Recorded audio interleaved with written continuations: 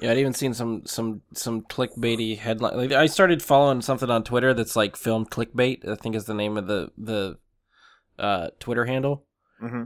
And so they will post a link to someone's headline on an internet website, and from the headline they'll basically read the article for you and just tell you in a Twitter, 100 and whatever characters they have, what the article is. And I actually like Screen Rant as far as a site to go to get correct information. They usually seem like they're pretty well vetted when they post stuff. Yeah, but yeah, I feel like a couple years ago they switched owners, and then they started doing all those like, well, top 25 of this and top 30 of this and all that kind of crap. Yeah, they have a lot of that shit going on. I hate that shit. One of the ones they posted right after Last Jedi was like, when does Episode 9 come out? And I was scrolling through Twitter, and the film clickbait handle posted that article and said, December, whatever, 2019, the same date it was 3 months ago. Didn't fucking change. There you go. like really? You need to read the whole article to figure that out? Just fucking Google that, and it tells you the same fucking thing as the article. Ugh. Yeah. I mean... Wait, I gotta find this Twitter handle, because it cracks me up sometimes. Like, how, like, quick to the point they get to the stuff, and, like, just to get you, like, moving. They're just trolling the people writing those articles just to fuck with them. I mean, and they're doing a good community service, is what they're doing, because if you have more things doing that, and nobody clicking on the shit, maybe they'll stop doing it. Yeah. Yeah, here's the one. What Star Wars, when does Episode 9 come out? December 20th, 2019. Same as 3 months ago. We didn't even need 400 words. Here, another Screen Rant article that Film Clickbait posted. The Last Jedi Visual Dictionary confirms Snoke's origins. Film Clickbait says 100% false. Screen Rant. They're posting a lot of Screen Rant articles. How long until X-Men join Spider-Man and the Avengers? They don't know, but guess 2020 at the earliest. From comicbook.com, the First Order goes through some major changes in Star Wars The Last Jedi. This is literally just a retelling of what happens in the movie. The movie plot typed out and posted as content.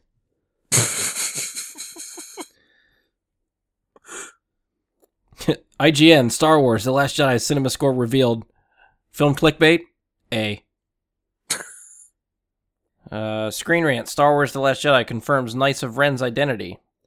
Film clickbait. If you have to use the words presumably, seems, and almost, that's not a confirmation.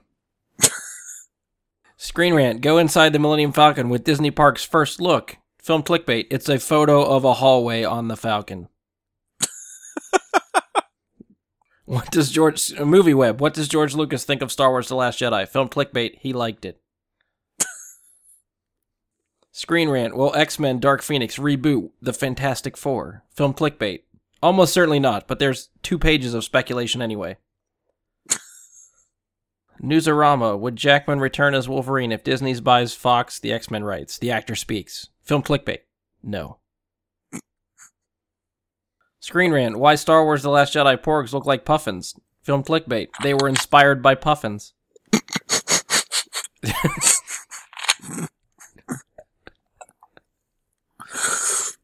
If you actually have to read that goddamn... Like, who clicks on that article to read it? Why do they look like puffins?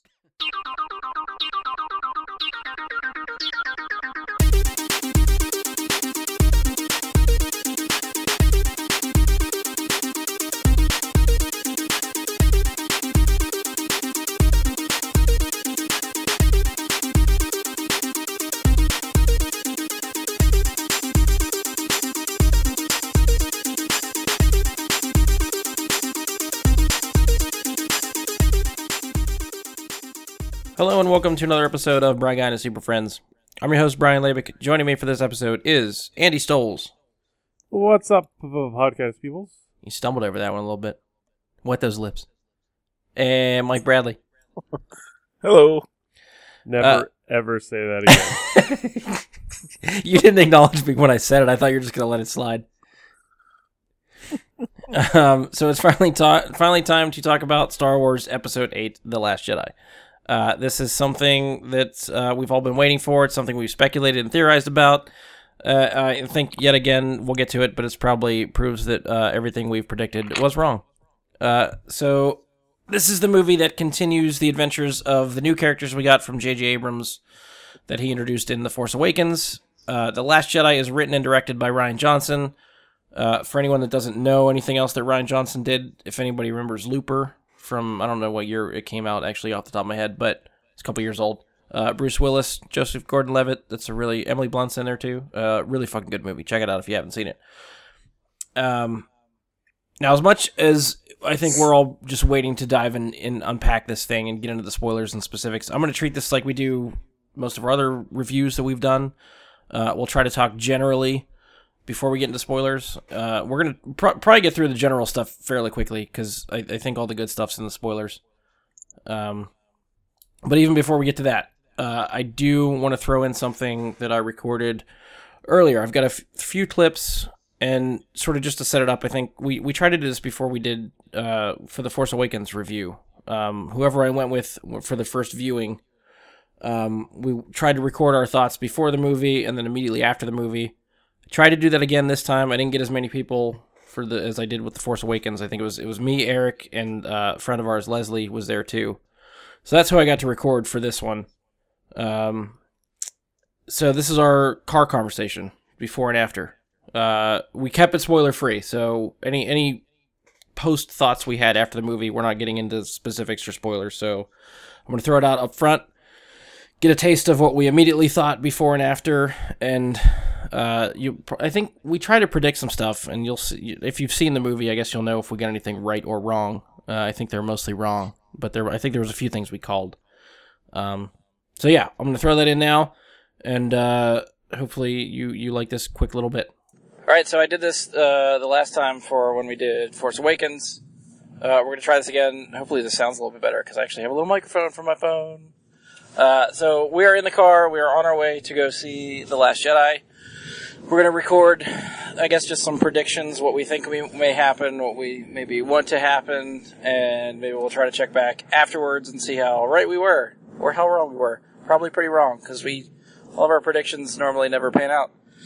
So I'll just start, and then whoever wants to jump in, I'll just pass around. You can introduce yourselves, and we'll go from there. I do not expect to see or hear anything, any confirmation for Rey's parentage as much as I would like that. I don't think we'll get that.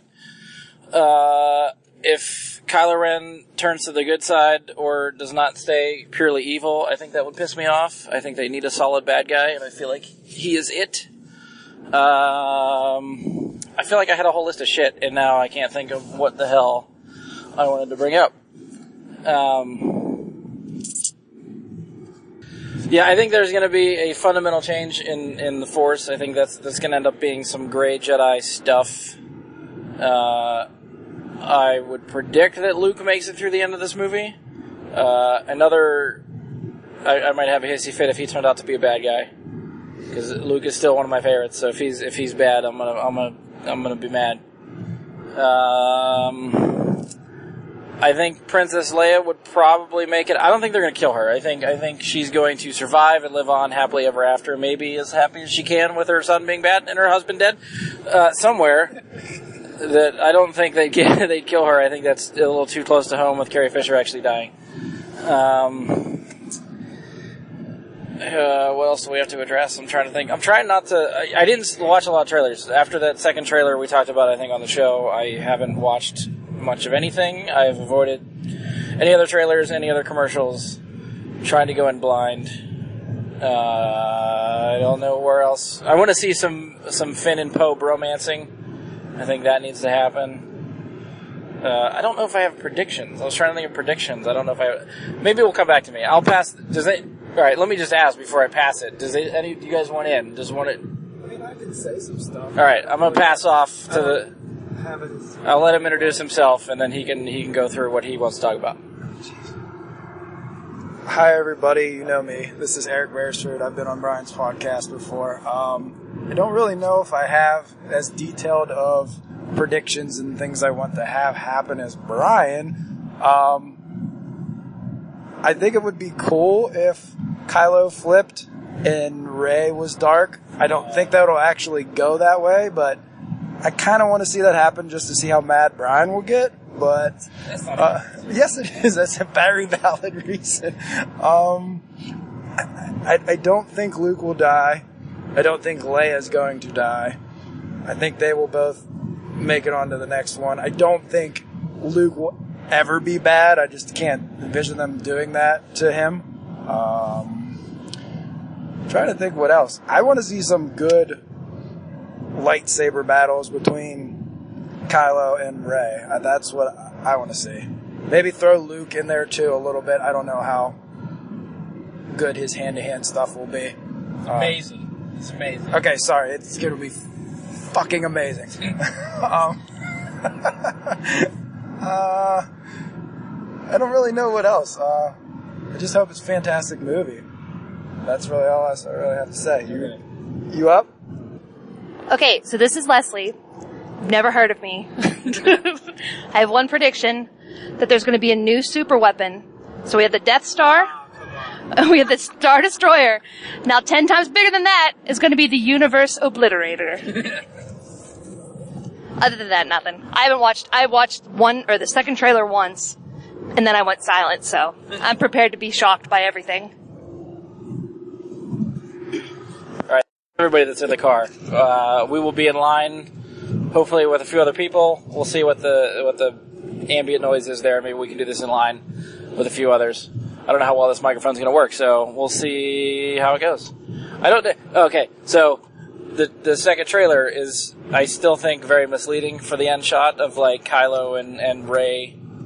Like, you know, Kylo looking for, or Rey looking for, how do I want to say? Yeah, guidance, yeah. Guidance from Kylo. I don't think that's a thing. Well, okay, so, yeah, I think it's cut weird. I still believe that. The intention might be there, like maybe we'll see something like that during the movie.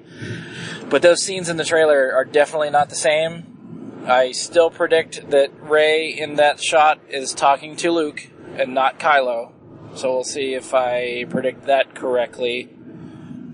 I don't know. I expect some really fucking weird twists that I'm either going to love it or hate it. I expect to see this movie many times, so maybe over that 5 viewings or something, if I hate a twist, it'll come back around and I'll really like it by the end. We'll see.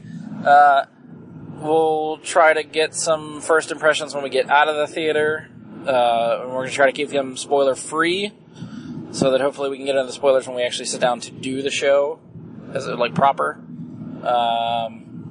Yeah, so this is pretty scatterbrained. We'll see if I use any of this, and we'll talk to you later. So we are out of the movie now. We have no time to process, just initial non-spoiler thoughts, non-spoilers. We don't want to get into spoilers. Anytime I go see these, even Force Awakens, I walked out thinking, this is awesome, this is the best one ever. I still need time to digest. I will say that. I'm going to go see it again, for sure. And process, yeah, I don't know what the total is going to be when all is said and done, but there will definitely be multiple viewings. A lot of the shit that I predicted or thought that I was predicting was wrong, just like usual. I don't know what I can say that's not spoilery. Yeah, I can't say really much. It's definitely different. I felt like it had a lot of Rian Johnson style in there. It was funnier than I expected. Yeah. Mm-hmm. Yeah. There were a lot of jokes. The twists all worked for me. Again, because any predictions I had, I felt like didn't pan out or were wrong. So the ones that did happen, I was completely, were unexpected to me. So I enjoyed that. It kept me guessing, kept me on the edge of my seat, all that good stuff. I'm hoping by the time we do the review that I'll have a couple more viewings under my belt to be able to digest. I'll pass the phone off to Eric, and he can give me his quick little thoughts, whatever you want to add. I don't really know what to say. Because I don't want to spoil anything for anybody. Did you like it? We'll start there. Yeah, I did like it. I just trying to process the twists. Because I can't really say anything. I don't want to say anything because I just don't want to spoil it. It was a good movie. Just go see it. The end. I feel like that's all we talked about when we did Force Awakens too. Yeah, yeah, did you like it? Yeah, because okay, pass it on. because you can't say anything else. Like there's so many other things and questions that I have and things that I want to be answered, but I can't say anything because I'll just ruin it for everybody. So yeah, it's pretty much good. What? I'm just gonna add there are questions to answers that people have been waiting for, and they will probably not be the answers you were waiting for. They will definitely be a surprise. Just pass it to Leslie. Yeah, Leslie, you want in? I mean, I'm kind of excited to watch it out of the theater because I feel like there was a lot in it that I didn't get because of just how much was going on. So it's fun like opening day because it's just the energy, but then to really understand it, I think I need to watch it without a bunch of people around me. You need the first viewing to take it in, the next viewings to digest. Yeah. That's how it goes. Yeah. But I did love it. And I didn't cry, which I was surprised about. I was convinced I was going to bawl my eyes out, but now I'm okay. And there's moments I feel like where that should happen. Like, I feel like I should be crying. I think that the crowd that we had affected my emotional, That's handling fair. of it. Yeah. Yeah, because there was a lot more humor that cut the emotional part. But there was some great nostalgia. Maybe that's Yeah, there are definitely some original trilogy callbacks that are awesome. Yeah, that was great. I did love that. So yeah, I think that's as far as we'll go. We'll see. I don't know whether this will happen, so I don't know if I want to put this in, but I plan on multiple viewings for myself, but each time I go will probably be another first viewing for someone else, so we'll see if I can grab anybody else for this, and we'll try to go from there. Yeah. Otherwise, I might not use any of this, and we'll just go straight to the review whenever we do it. We'll see what happens. Depends what I'm feeling. Alright, back to your originally scheduled program. Okay, so now that you heard what we thought, well, at least what a few of us thought immediately after the first viewing, I'm going to talk to these two guys and see what they thought. I'm actually really curious what Andy thinks. I feel like I have an idea where Bradley falls, but I haven't talked to Andy about this yet at all. And this movie seems to be very, very divisive online, so I'm even more curious to see what Andy thought. Actually, no, you know what? Before we get sort of thoughts, how many times have you guys seen the movie? Twice. One time. Twice. Okay. Andy, let's start with you. What were your initial thoughts after seeing the movie? How do you feel on it? What do you mean? How do I feel? I feel like there's a very love it or hate it reaction to this movie. I'm just curious, sort of what side of the fence you fall on. I would be on the love it. Okay. Mike, I have an idea where you're at. Oh yeah, I loved it. Okay. Yeah, 100%. I have now seen it 3 times. I will admit to saying after the first viewing, even the phone recording, I think that you probably just heard, I came out of it saying I loved it, and I was still trying to digest it, and the more I digested it, the more I wasn't sure if I liked it, and really thought hard on it, and started reading a few things on it, and I still wasn't sure how I felt, and I went to go see it again, and I don't know, I guess knowing how they played, how it plays out, what they were trying to do, when I watched it again, I could sort of accept what was done and what this movie is going to be. And then I found myself loving it. So it took me a little bit. I was a little bit slower to get on the love it side, but I am fully there now. So I wasn't sure if any of us were Bradley, I had an idea where you were at, but Andy, I wasn't sure if you'd fall on the other side of the fence and we'd have words. Fisticuffs. Yeah. Verbal fisticuffs. I mean, I understand people's, I guess, complaints or what people are pointing at to saying, I didn't like this part, I didn't like that part. It's hard for me to decide, or I guess maybe interpret, what are just personal opinions and what is actually a criticism of the movie, because I feel like my hang-up, most of it, after that first viewing, was just personal stuff from me, what I expected to see, what I wanted to see in certain instances didn't happen, and that was a big hang-up for me. And once I sort of accepted what this movie is and what they did, that was when I came to grips with, okay, this is good. They took this in surprising directions, and I actually really like that now. Yeah, it kind of squashed your expectations. At least it did squash my expectations. Yeah. But it replaced it with this whole new, I went into the movie expecting something and didn't get it, but I was still very much in love with it afterwards. Yeah. So I don't. I'm not sad that stuff happened. I wish they would have answered some of the questions that I might have had, but I think a lot of the criticisms that came out were for that very reason. Is people had all these predictions, and they wanted all these answers about mysteries we had from The Force Awakens, things we didn't know, things that even after this movie still may not be answered fully and may get an answer eventually. And I feel like some of the criticisms that came were very much ignoring the fact that this is the middle movie in a trilogy. You know, even if you look at Empire and you look at the original trilogy, what was it, 20 years before we found out, you know, all the answers? You know, when we started getting the prequels. And sure, you know, there was a lot of hate toward the prequels, but you got your answers. But that was a long way off from when Return of the Jedi came. Yeah. And it's a middle movie. And they still can answer those questions later. They just chose not to in this particular film. And a lot of them wanted things to go certain ways that didn't go that way. Yeah, even speaking of the prequels, I'm thinking, like, how many questions... Yeah, we get answers to questions in the prequels, but the way some of those questions are answered in the prequels, a lot of people didn't like those either. Oh, no, I'm not saying they like the answers. I feel like this movie, they're liking the fact that there was no answer. Yeah. You know, like... I think a lot of these fans that are, like, disappointed with it are just pouty preschoolers about it. I tend to agree. Like, I think there's a lot of people. Oh man, they didn't do this and they didn't do that because I predicted this, and it's just like, get off your fucking high horse. See, I can't lie, that was sort of me coming out of the first viewing. Like, I had those thoughts running through my head too. Well, I'm sure there's plenty of people. I saw one guy called directly out for it on Reddit, and somebody actually went back and looked in his feed, and the same guy was complaining about how similar The Force Awakens was to A New Hope, was complaining about how dissimilar this movie was from Empire. Right. You got to pick one road or the other if you're going to complain. Like, you either want them to be like the old ones or you want them to be their own thing. I'm okay with whatever they do so long as it's a fun movie in the end. But... Yeah, it's fucking Star Wars. I mean... Yeah, if you're going to complain about it, at least be consistent in your complaint. Yeah, I'd seen that floating around the internet too. After Force Awakens, everyone's like, it's too similar to New Hope. We need something different. And this comes out and they're going, it's too different. We want something similar. Yeah.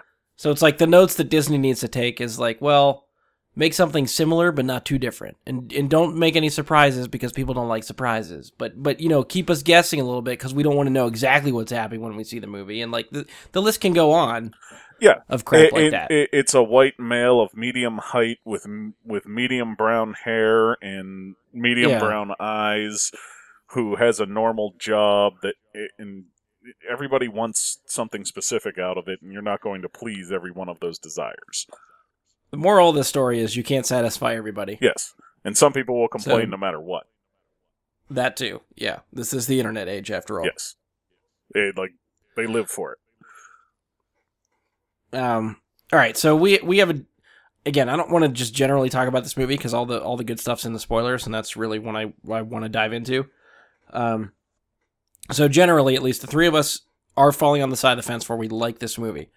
The only advice I would say that if you've only seen it once and you are on the fence where you're not sure, or even if you hate it, I'd recommend just taking some time away from it, think about it, go see it again, and see if you still feel the same way. Because I've even seen people online admitting that they came out of the first viewing hating it, giving it like 3 or 4 days, going to see it again, and then they love it. So if you just sort of accept what they've done and realize it's not going to change when you see it the second time, try to watch it for what it is and see if that helps your opinion at all. But yeah, it seemed like it helped me going in with that mindset anyway. So I will just extend that advice to anyone else. Anything else to add, just general wise, before we get into throw out the spoiler warning? I can't fucking talk already. I'm getting too excited. I'm like ready to dive into this. Nah, without spoilers, I'm good. Let's get into it. Okay. All right, so at this point, we're going to move forward into spoilers. If you haven't seen the movie yet and don't want to hear specifics, pause this now, come back to us after you've seen the movie. This is your spoiler warning for The Last Jedi. Wee-oo, spoiler! Wee-oo, spoiler! You know, something like that. All right, so we're all set to dig into this one. I'm going to start... Normally, when we get into the spoiler section, we've done these reviews in the past. It's just kind of like, what do you want to talk about? And we'll go from there. We're going to do this a little bit differently. I asked some friends of mine on Facebook. I put it up on the Facebook page for the podcast if anybody wanted to pose us any questions. And we can try to discuss those and see what kind of tangents we get on from there. So I had some people send me some messages, and I'm going to give them a shout out. We'll go through these questions, and hopefully we can get through them all before we're not here talking for like 3 hours, because I feel like this could happen with a Star Wars show. Right, before we get to that, can I pose a question to you both? This is a question I have that I want to see if you guys can figure out or had the same thought that I did. At one point in this movie, I was all but certain we were going to see a certain character return from the original series, but we didn't. Who is the character I'm thinking of, and when did I think we'd see them? Yeah, that's a very, very broad question. Well, I want to see if you can... if you guys think the same way I was thinking, you would be right on top of it. If you can decipher it and give a good guess, go right for it. You're talking like original trilogy character? Yeah. Is it an original trilogy character that somehow showed up in the prequels too? Or just specifically original trilogy? Just specifically original trilogy. Okay, well I was thinking Ben Kenobi, who would also be in the prequels, so... No, not Ben Kenobi. No, I can't think. I don't know. That's too broad for me. I can't narrow it down. Okay. I'll go further. Who should Benicio del Toro actually have been? What was his character's name? Oh, Lando. I thought that was setting Lando up to be the master code breaker 100% going into it. They're like, oh, go to the casino. You're going to find him at the tables.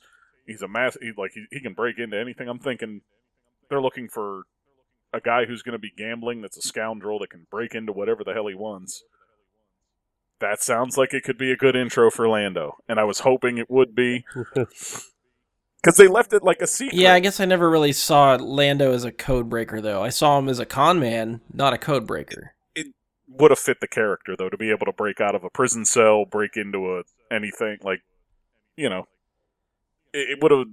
I don't think it would have been outside of Lando's realm. Right. But I guess for what they wanted Benicio... Like, what they wanted his character to do, ultimately, in the end, is betray Rose and Finn, so they can't have Lando do that. Isn't that what Lando does in Empire? Yeah, I don't think... It would make it more like Empire, and please... That was... it makes sense for Empire, because he doesn't know these characters. If he is working for or helping the Resistance, which I would think he knows Leia is a part of, I don't think he would dick off Leia again. No, I don't think he would either, but I feel like they should have at least... Even if Lando hooked them up with the Codebreaker, something like that, like go.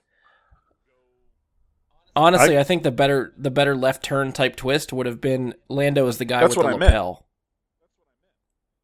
Yeah, okay. I'm thinking you actually want them to get, instead of Benicio, like actually have Lando there as the guy. No. I was saying them. Like they're teasing like, oh, he's gonna have this on his lapel. You're gonna find him at the casino. Like the guy they describe could have easily been Lando, as opposed to who they end up with. Okay, I got you. I think even if they wound up with them, they could have went that route and figured out some other way for the First Order to find out about the escape pods.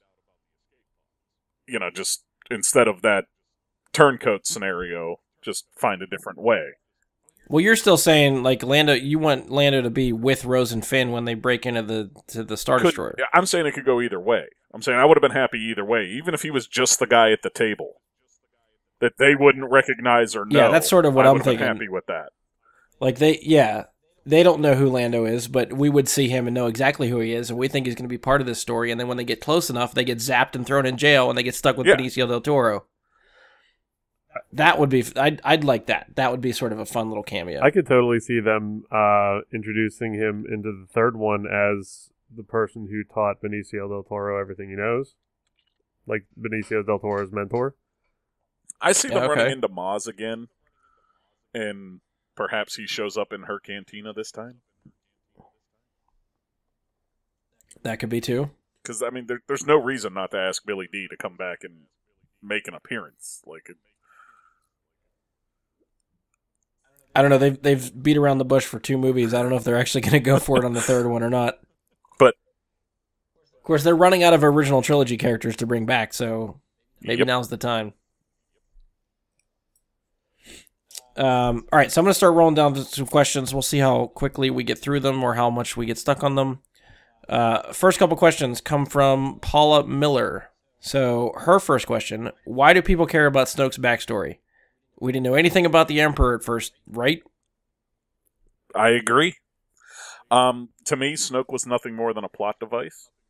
You know what I mean? Sure, was I hoping there was some cool backstory and he was some ancient Sith Lord that had been in the shadows for a long time? Yeah. But one, that's still possible. And 2, he served his plot device role. He served the purpose that he needed to serve. So I don't have a problem with them taking that route. Yeah. Andy, you got anything to chime in? I would have liked to have seen that expanded upon myself. That being said, I do feel like Snoke kind of went out like a bitch. Which I think makes it all the more funny. Yes. Like, it was way too easy, in my opinion, for someone who's been, like, threatening the galaxy for as long as he has. Well, I think that's the thing. Like, this movie is like, every time you think it's going to go one way, it left turns. Well, and they hype up Snoke so much as far as, like, he's supposed to be the badass. You expect him to be the Emperor of this trilogy. So you're already assuming, once they introduce Snoke and who he is and how powerful he is, that he's going to make it through the third movie. And he's going to be the villain of the third movie. So the fact that they take him out midway through the second, that to me was like, all right, I dig this surprise. Personally, as soon as Rey and Kylo connected, I saw that coming. In this movie. Like, as soon as they connect for the first time and they're talking, you can see Kylo trying to recruit her.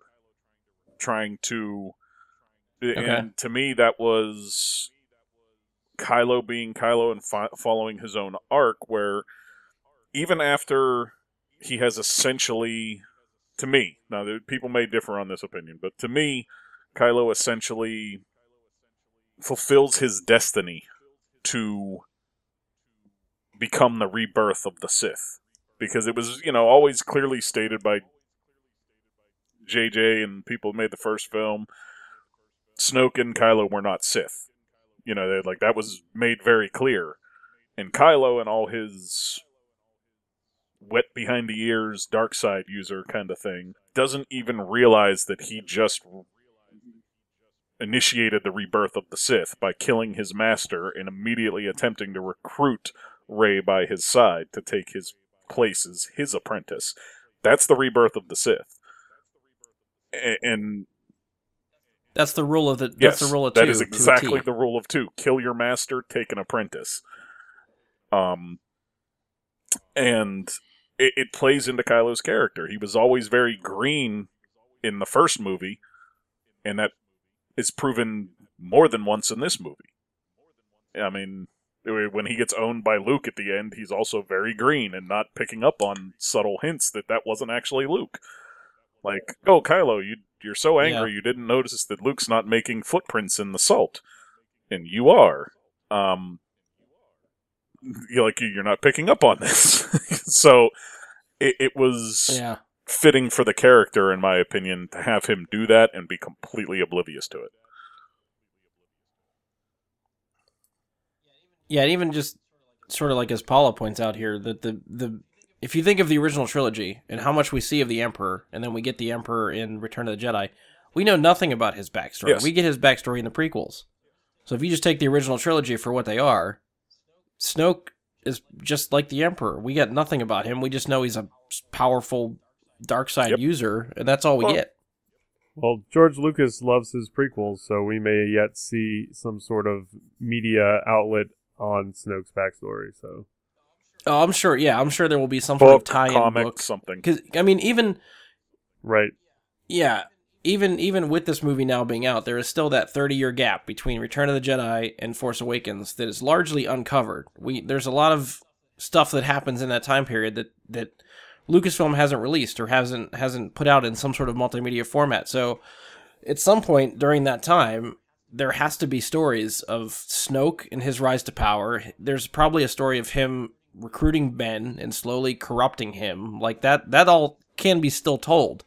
And if people are really curious about his backstory, they could tell that. However, that being said, this movie also points out that you could be nobody and still be important. So I don't expect Snoke to have some sort of big, deep relationship to, some other dark side Force user that was in the original trilogy or the prequels or somebody. He could just be a new person rising to power that we know nothing about. I don't think he has to be, like all those fucking theories that are like Snoke is Mace Windu. Fuck that. No, he's just somebody else. I think now that we have seen a color version of Snoke, it is very clearly not Mace Windu. He just got pale. Well, that from does not happen being outside. with the dark side. Yeah, see, it's just all the dark side Force using. It just, skin tone just went away. I personally think that I agree, there's no need for him to be anybody else. It doesn't need to be Darth Plagueis. It doesn't need to be Mace Windu. It doesn't need to be anyone for it to work for the film. Yeah. And we even theorized about that too, like who Snoke could be and what theories could work. And even after all the time and effort we put into trying to figure that out, I still love that they fucking killed him and he's a nobody. Andy, you said you're still not sure how they handled him. You'd rather see more. That's just me, like trying to cross the T's and dot the I's. Yeah. All right, so we'll move on to her next question. Paula's next question. Did we all hate the casino scene? Well, what specifically? No. What do you mean? Which one? What's the hate? She didn't specify which part. I don't know if it's like that whole storyline with Finn and Rose when the casino and all that stuff. I mean, it could just be. We'll just use that as a jumping off point. What did you think about their side story? I didn't mind it as much as it seems like other people did. I thought Benicio del Toro did a fantastic job with his character. He played the role of scoundrel to a T, perfect.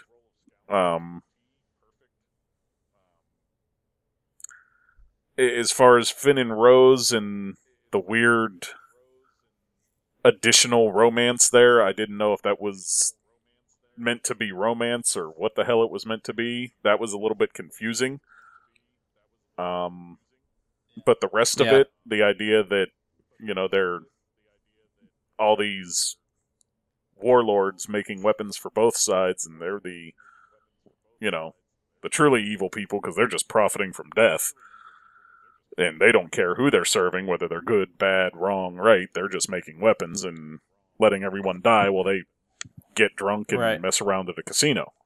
I don't mind that idea. It's not like, I don't find that to be much of a problem. The whole...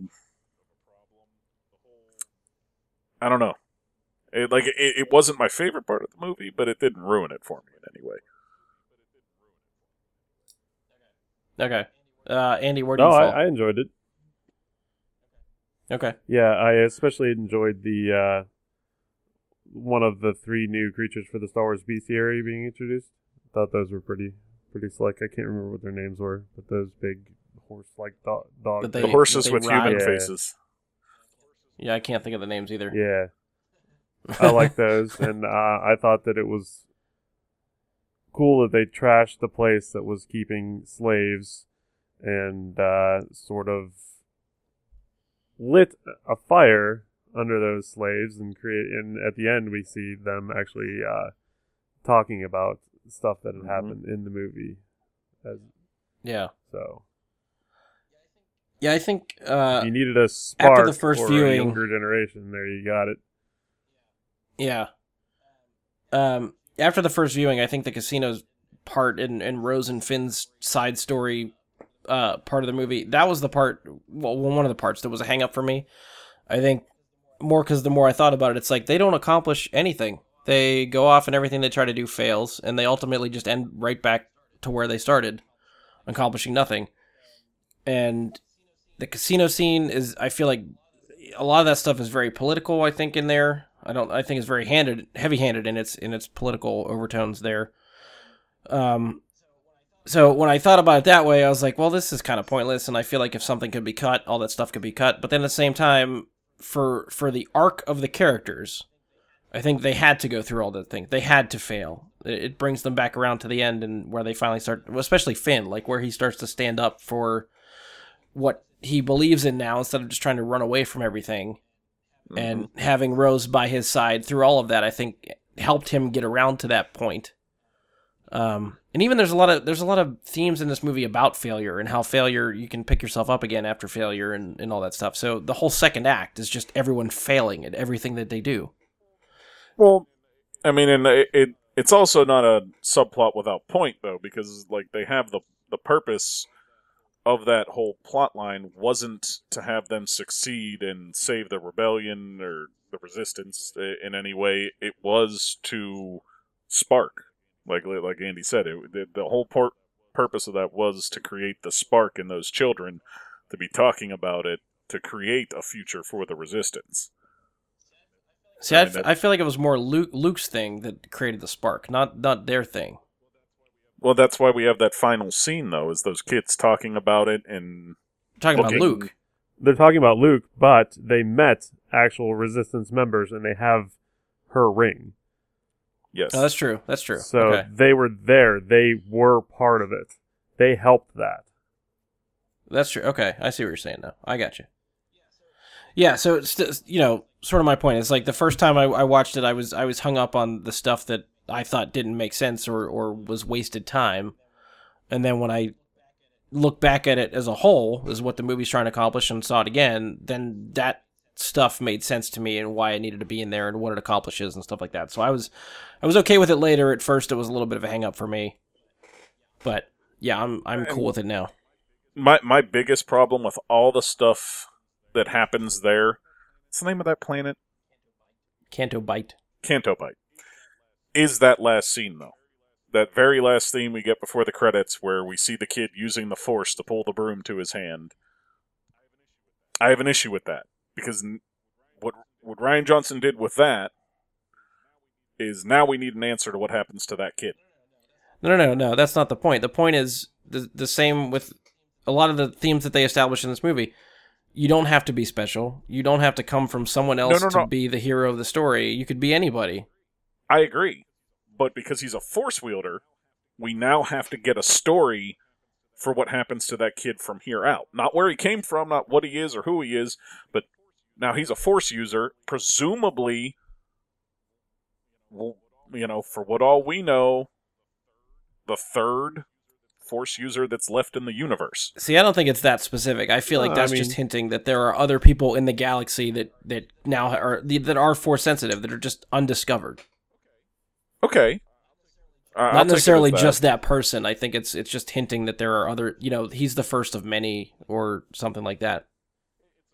It's a furthering of the idea that the Force awakened, then. Yeah, you could say, yeah. Okay. Andy, were you trying to say something? I think we cut you off. Oh, I was going to chime in with basically what you said, so bravo. Sorry, I read your mind. I just had to jump in. Keep your Force out of my head. All right, next question. And this might be up for debate too, but why did Phasma die off? More to the point, do we actually think she's dead? I doubt that she is. Yeah, that would be my response to that question. I don't think they definitively killed her by sending her off falling. You get no death moment. I mean, she has to come back because she's now been wasted in 2 movies. She was wasted better in this movie than she was in the previous one, though. True. She had more screen time in Force Awakens. She had a cooler. Well, she had a fight scene in this movie, which was more than she got to do in the other one. Yeah, we get to see her in action here. We actually get to see that her fucking armor does something. Oh yeah, that was awesome. So I mean, if it deflects blasters, why aren't the other stormtroopers' armor just made of the same thing? If it deflects blasters, you would expect it to be able to stand up to some of that explosion that she went through there.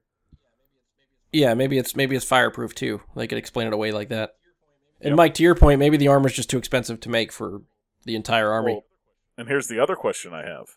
If it stands up to blasters, does it stand up to a lightsaber? And do we get that as a that I'd like to see. Because there is, like, in the old canon anyway, I don't know if they still talk about it in the new canon, there is a metal that they mine from Mandalore, which is the like the Boba Fett's planet. Yeah, it's the armor that they make, yeah, right? It's whatever metal that is, I can't think of the name of it, but they found that it's resistant to lightsabers, and that's why Mandalorians use it and are able to best Jedi, because the armor they use can withstand a lightsaber. So if her armor has something like that in there, that would be a really fucking cool fight to see later. Yes. I don't know that her armor would, though, because, I mean, Finn uses that, vibro sword, and... Well, that's true. He breaks her helmet with that thing. But is that sheer impact, or is that because of the vibro sword? Well, you'd think if the armor could stop a lightsaber, it should be able to stop a blunt instrument from breaking it, too. One's energy-based, one's impact-based. And, there's really not many impact-based weapons in the Star Wars universe. So why would they defend? Answered in the extended universe? I wonder if the Mandalorian has gone against the vibro sword and seen how the armor has gone. I don't know. My first answer is like off to get like the visual dictionary for The Last Jedi and see if they make mention of what her armor is made of. Yeah, that would be a good thing to do. Research, yes. There you go. F that. with all the stuff in the Old Republic canon, I would be interested to see though, because vibro swords were very common then. So yeah, if it can hold up to it, I'm sure there's something there about a Mandalorian against a vibro sword somewhere in the Old Republic canon. There's always Google too. We can always check Wikipedia. That's true.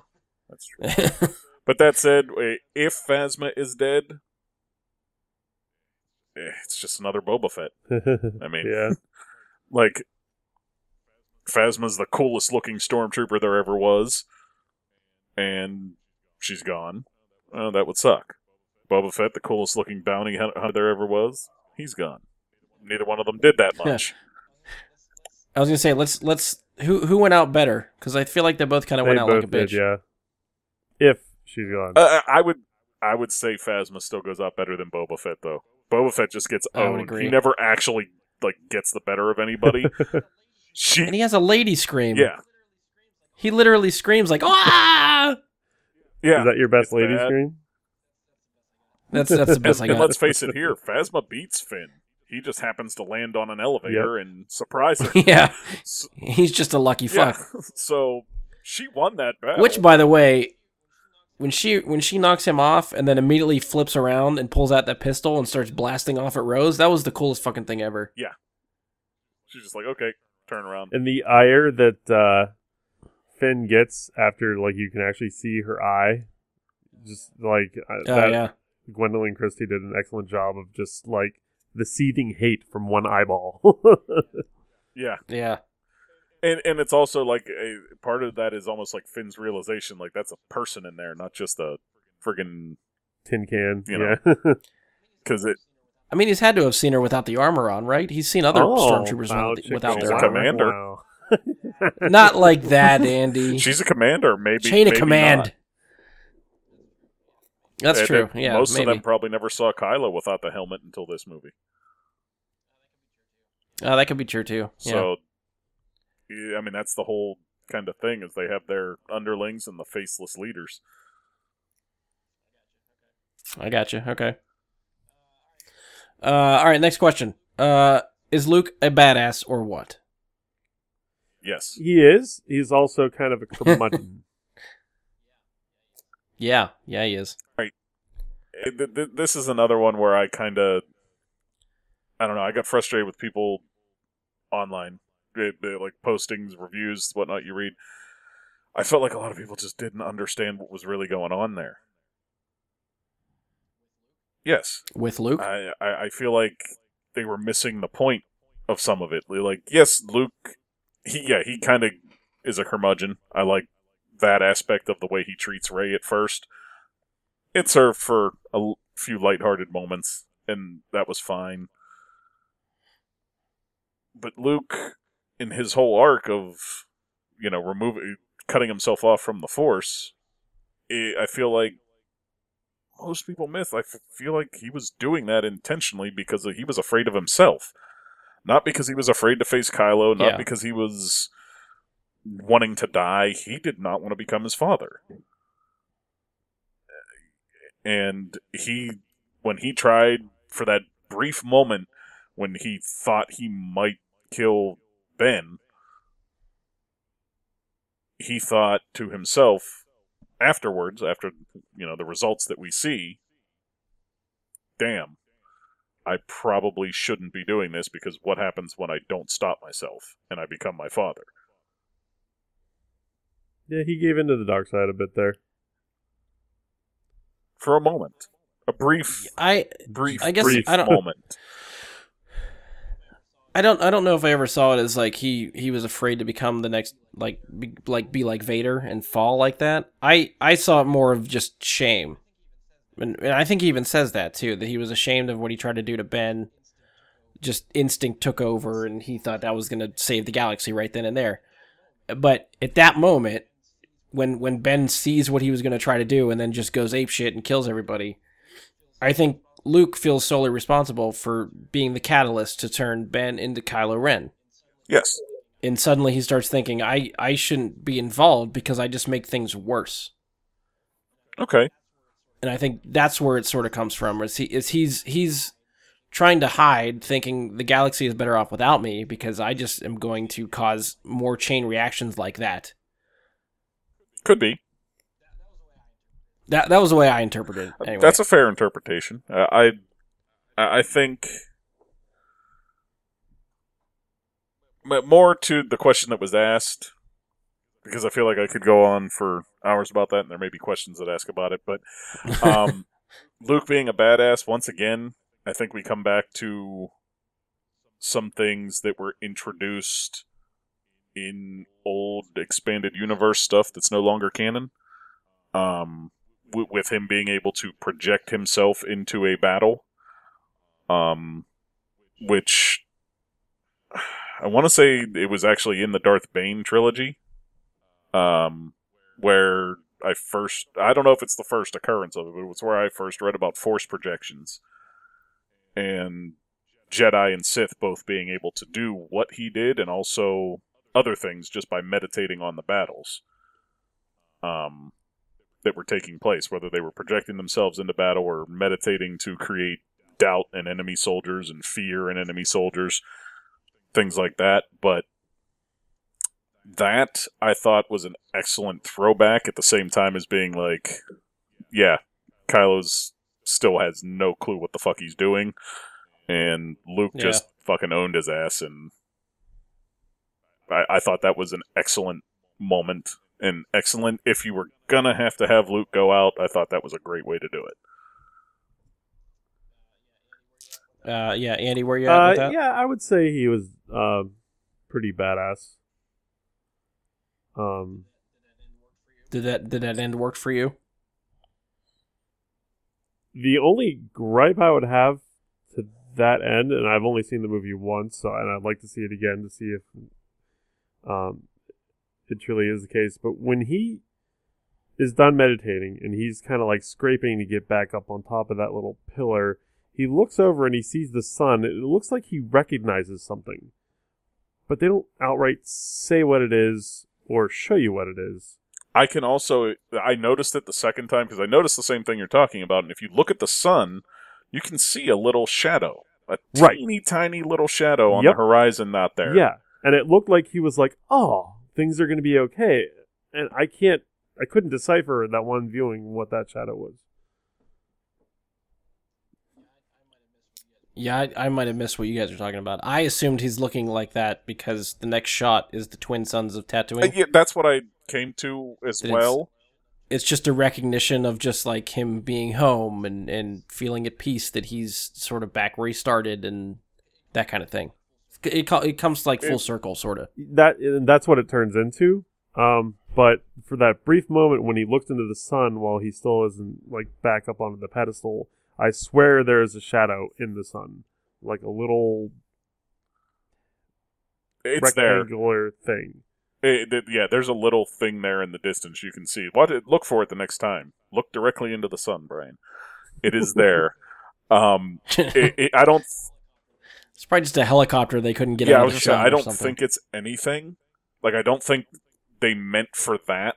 I think that was what you said. I think it was meant to be him being like the sons of Tatooine, and that was the recognition that he was having. But they're definitely, because the first time I watched it, I definitely saw the same thing that Andy's talking about, and there is absolutely something there. Could it even be just as simple as him seeing the sun?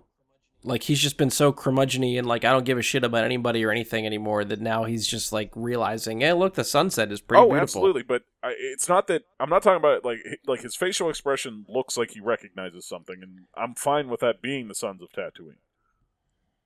But there's something coming, like, it gets a little bit bigger. Like, you can see, like, there's something that looks like a ship in the way far-off distance flying closer in the sun. Mm-hmm. Like, it just... Okay. It looks like it. I don't think it's intended. I don't think it was intentionally there. But it's there. Okay. Well, yeah, then I don't have any answers for you. But I think if you look back somewhere, I want to say after we got... I think it might be on the show we did after Celebration, where we talked about the trailer. Okay. And I think I called Luke going out the way he went out. Fading off into I haven't gone back and listened Force to it like Ben did, going the same way both of his masters did. I'm pretty sure I mentioned that at some point in that episode. I didn't think it was going to happen in this movie. Familiar. I will say that. Yeah, I really didn't think. I think even if I remember what I freaking recorded before the movie, but I'm pretty sure I predicted Luke's going to make it through this one, so that was wrong. I'm sure we'll have questions about the other stuff later, because there is something I wanted to see different in this at the end, but... Yeah, I think, to answer Paula's question, yes, Luke is a badass. I think there was going to be no doubt in anyone's mind after this movie that Luke, like, regardless of what he did in this movie, I think they would have had to make Luke a badass. Having the title of Jedi Master, being one of the last surviving Jedi, like, that just has to be the role he fills. That being said, I think the way they treated Luke in this movie was my biggest hang-up after the first viewing. I think after just reading so many expanded universe novels of the old canon and reading about Luke's exploits and how they wrote that character and what he could have been, that was sort of the expectation I had coming in, to see Luke, that kind of Luke on screen. And that's not what I got. He is vastly different attitude-wise in this movie than he is in those books, and I think that was a hang-up for me. But again, seeing the movie as a whole, what they did, coming back and watching it again, knowing what they're doing with his character and his arc, I'm okay with it now. I've accepted it. I enjoy it now. But yeah, I think I wanted, even just personal gripe for me, like, I wanted to just see him use his green lightsaber against somebody and just have a lightsaber fight. That, like, even, granted, we get sort of a fight at the end, but it's not like a traditional lightsaber fight that you want to, I don't know, that I guess I had playing in my head. And even, like, the first time I saw it, too, granted, the first time I saw it, I did not realize that was a force projection. I was still like, oh, Luke's here, he's going to kick some ass. And then, like, he ignites a blue lightsaber, and I'm like, that's not his! That's what I kept thinking the whole fucking time, is where's the green one? So that lightsaber just got ripped in two. How could he have that in his hands right now? So you didn't have the thought instantly when he turned up, even before he got out there with Kylo, of, boy, when did he trim his beard and color his hair? I just figured he was making a public appearance and wanted to look good. That was my first thought, was, boy, he cleaned himself up to come see Leia. Like, and I thought that too, but I just thought that was on purpose. I didn't realize it was a force projection either at that first moment, but I was suspicious. I'm like, why would he do that? That just yeah. I mean, all the signs are there if you're looking for it. Mm-hmm. Like he looks younger. He has a lightsaber that is broken and was originally his, and even his physique is better. Yeah, and then like when all the walkers start shooting at him, he walks through the smoke without any debris or anything on him, which also was a great moment. Yeah, when he brushes the non-existent dust off his shoulder. Yeah, just like And when he fights Kylo, the lightsabers never connect. He's dodging everything because had the lightsabers connected, his lightsaber would have went through Kylo's. Yeah. So it's very strategic in the way all that stuff is set up. And again, the signs are there if you know what to look for. And I was just so hung up on why does he have not his green lightsaber? I couldn't. Like I said, with the salt and the red ground under the salt, yeah, they make even that very clear distinction of Kylo making impressions in it. You know, like they show Kylo like readying his feet, and when Luke's moving around, nothing's moving with him.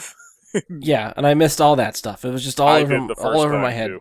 The second time I picked up on all of that, and I was like, they got us. It was there. He's just that light on his feet. Float like a butterfly, sting like a Jedi. I like how you amended that right at the end. You really thought about that for a second. Obi. Oh, that was bad. One thing I sort of wanted to ask, and I want to see if you guys caught it too, because I'm still unsure after 3 viewings. The flashbacks with Luke and Ben. Now, I've had this theory for a while that the lightsaber that Rey inherits that was Luke's and all that stuff was passed down to Ben at one point. Is that the blue lightsaber he's grabbing off the table in his hut when Luke tries to attack him? Is that the same lightsaber? Because I've seen it 3 times and I feel like it is. That Rey has and gives to Luke? Yes. Absolutely. Yeah, I believe that it is. I tried watching closely in my second viewing to see if it was, and I couldn't see a clear enough look at it to be like, oh yeah, that's definitely Anakin's lightsaber. Yeah, we never get that right angle to it, and it's not dwelled on it enough to know for sure. Well, there's even hints about it in The Force Awakens. Right, and that's what I'm basing a lot of this off of, is just Kylo's reaction to that weapon. He's like, that he literally calls it his. To me, yeah.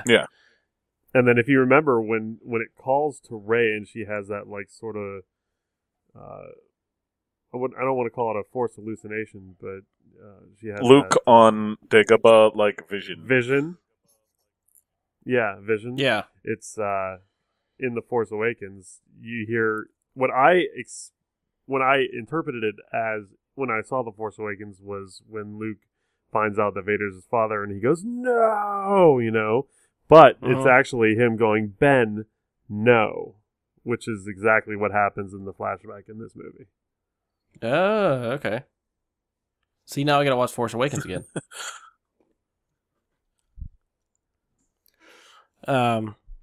Okay, yeah, I just wanted another opinion because I felt like I that's where I'm falling on it, that it is that lightsaber.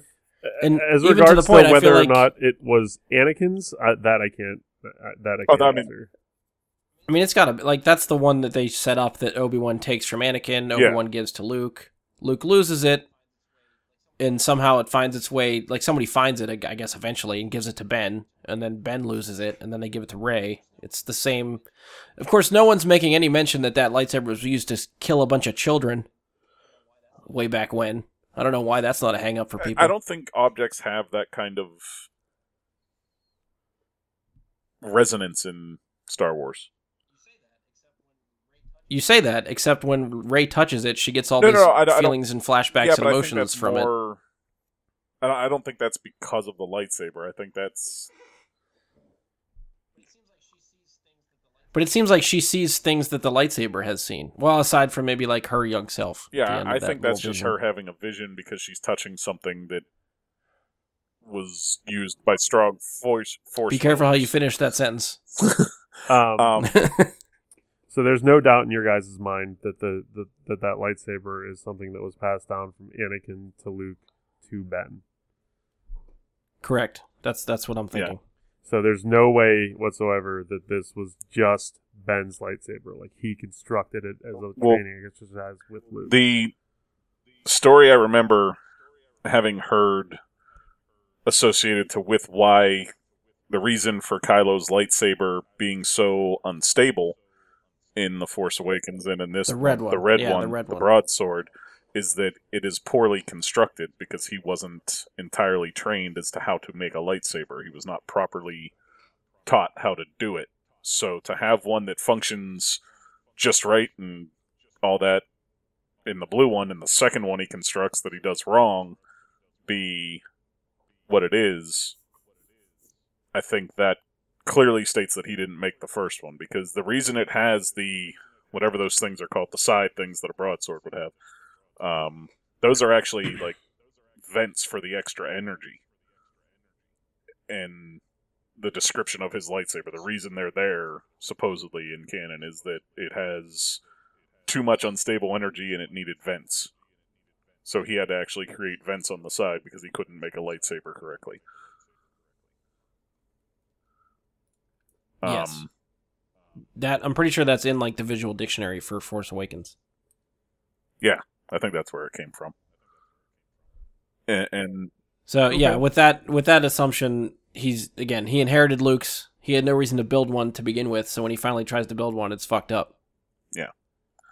And we also don't know for certain that he knows the lineage of the lightsaber. That he knows that belonged to Vader at one time. You know what? That connection didn't even occur to me until you just said that. That if it's not his, that could be why he wants it so bad, because he knows it was Anakin Skywalker's and Vader's. Right. He could know that belonged to them, or he could be oblivious to it, one or the other. You know, like he could want it because of Vader, or he could want it because it was his. We don't really have that answer as to what his motive behind saying, that's mine, that doesn't belong to you. See, now I'm just spitballing here, because that would be a really good like backstory thing, I think, for for Ben Solo, as he inherits this lightsaber from Luke back when he's still a good guy, figures out or researches it somehow, or someone tells him even, oh, you know, that lightsaber belonged to Anakin Skywalker right when he turned into Darth Vader. Suddenly that starts him down the path to the dark side, and then he runs into Snoke, or even Snoke could be the one to tell him something like that, to plant the seeds. Well, yeah. To get him wanting to be like Vader. I wonder if Luke didn't even give him that lightsaber. Like, Luke himself found the lightsaber in, like, the 30-year gap and gave it to Ben Solo because he was, like the only nephew that Luke may ever have. So right. kind of, like, pass it down, family heirloom. Right, yeah. And then it turns out he's training to be a Jedi. I'm like, hey, you can actually use this now. I think that in some... I'm trying to get my train of thought on a line here. But in some ways, you could say that he may have got the lightsaber, been told by Luke, this belonged to Anakin, my father. He didn't know that Anakin was Vader.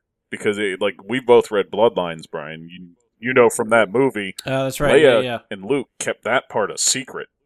Like, that was kept to, Luke, Leia, Han, and Chewie were, the only people that knew about it.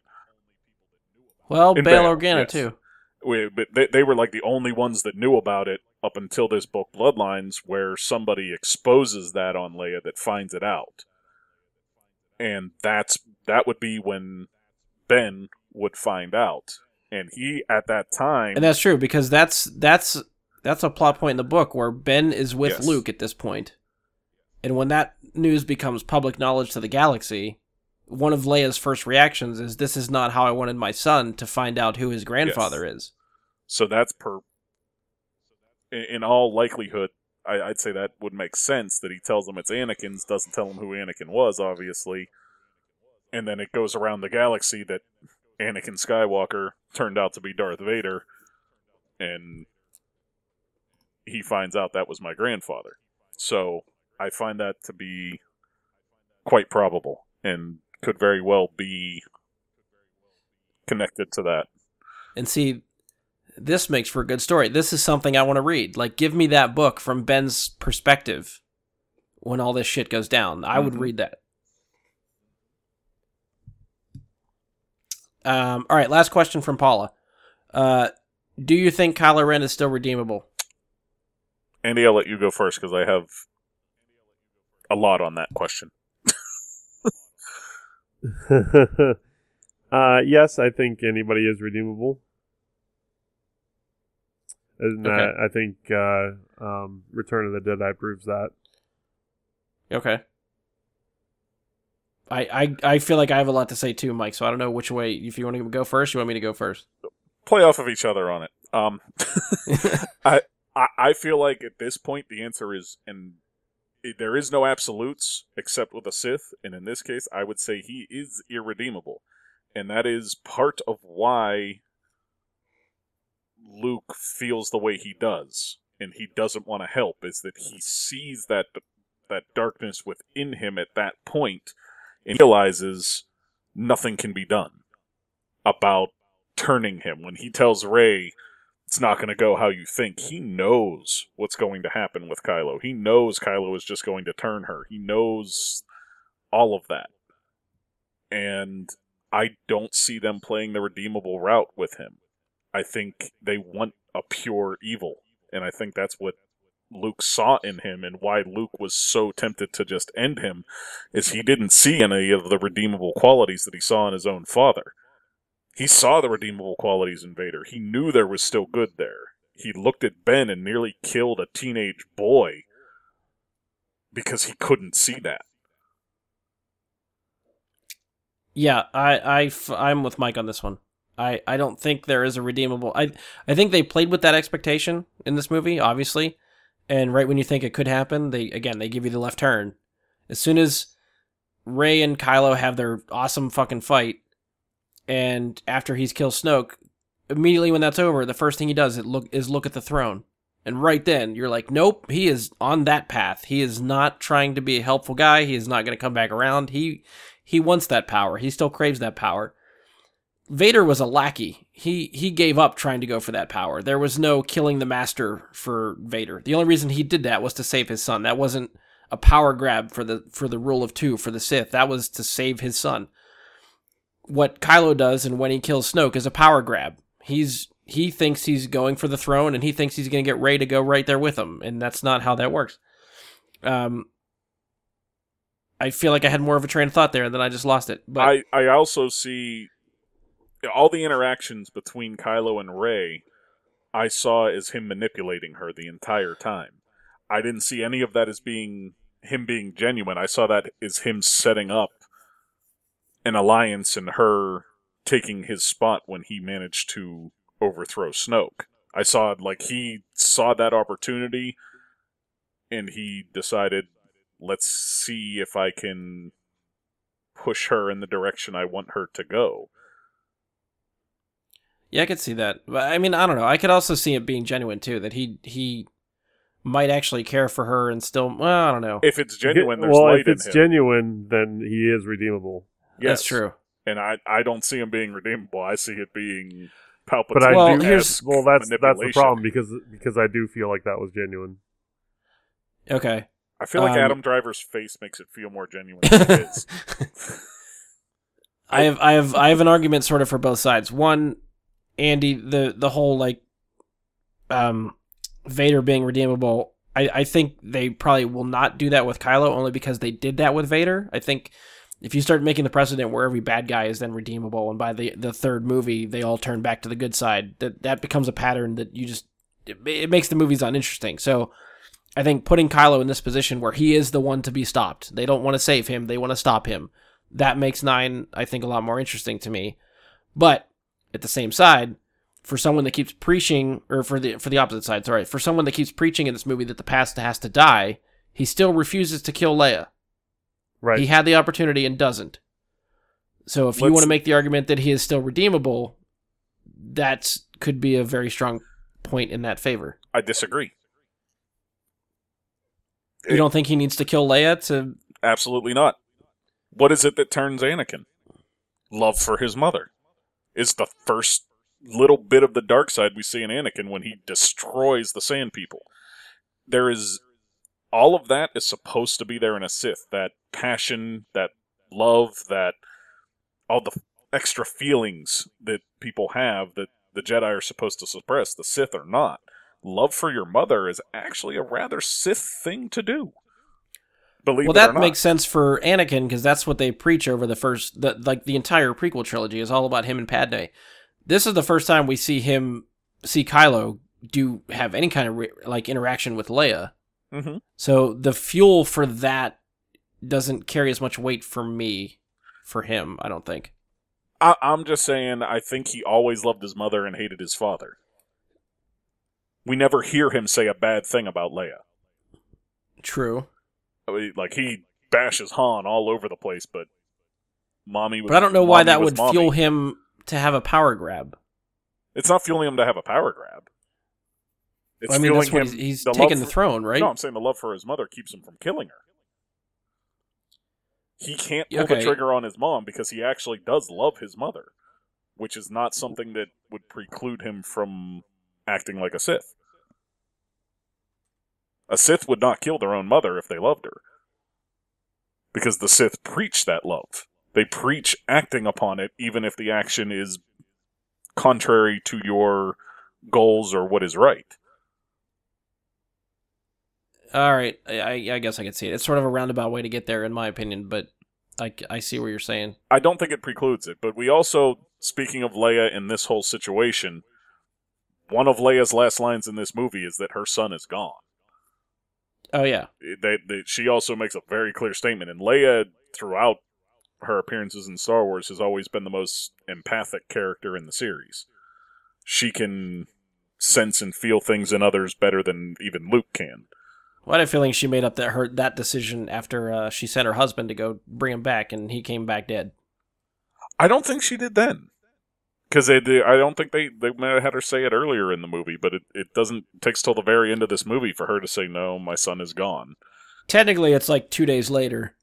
Yeah, that's true. It is still fresh. Yeah, you're right. So, yeah, I think her saying that means that she can't sense any of the good left in him. If Leia doesn't think she can bring her own son back, I think they're going the route that he's not redeemable. Okay. Yeah, that's where I'm falling too. Because even if Vader was redeemable, Palpatine never was. And I will say this is something I wanted. Like, I did not want...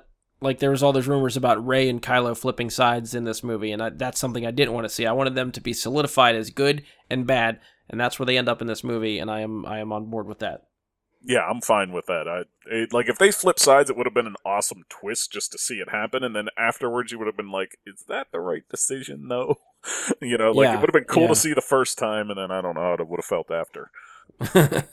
Just to see the audience reaction of, what the fuck? But yeah. All right, so we finished Paula's questions. We're going to move on to questions from Jen Nickel, who has been on before. Jen was on for the Star Wars 40th anniversary podcast we did. I've been trying to get her back. I couldn't get her back for this one, so we got some questions. Yeah, we did the Would You Rather from BB-8. Yeah, that's right. That was a good time. All right, so her first question. Did Kylo tell Rey the truth about her parents? I'm suspicious of that. Meaning you think he's lying to her? Yes. Okay. I don't think he is. I think a lot of their point in this was that you could come from nothing and still be something. I think that was a thematic point that they wanted to make here. So I don't think... I think it'd be cool if he was lying to try and manipulate her. But I think it was also a case of him telling her what she already knew. So I think she would have known he was lying. She could feel it too as the truth. Yeah. Because I think that's the whole... It's the whole Dark Side Cave thing. What is her greatest fear? Having no one but herself.